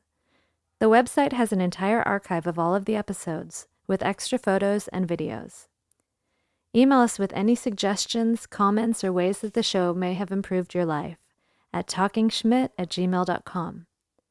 All interviews are conducted, edited, and produced by Schmitty. The intro music is Mary's Cross by the band Nature. A very special shout-out goes to the executive director, Cheryl Camisa. This is Talking Schmidt, where the Rolodex is deep, but the conversation is deeper.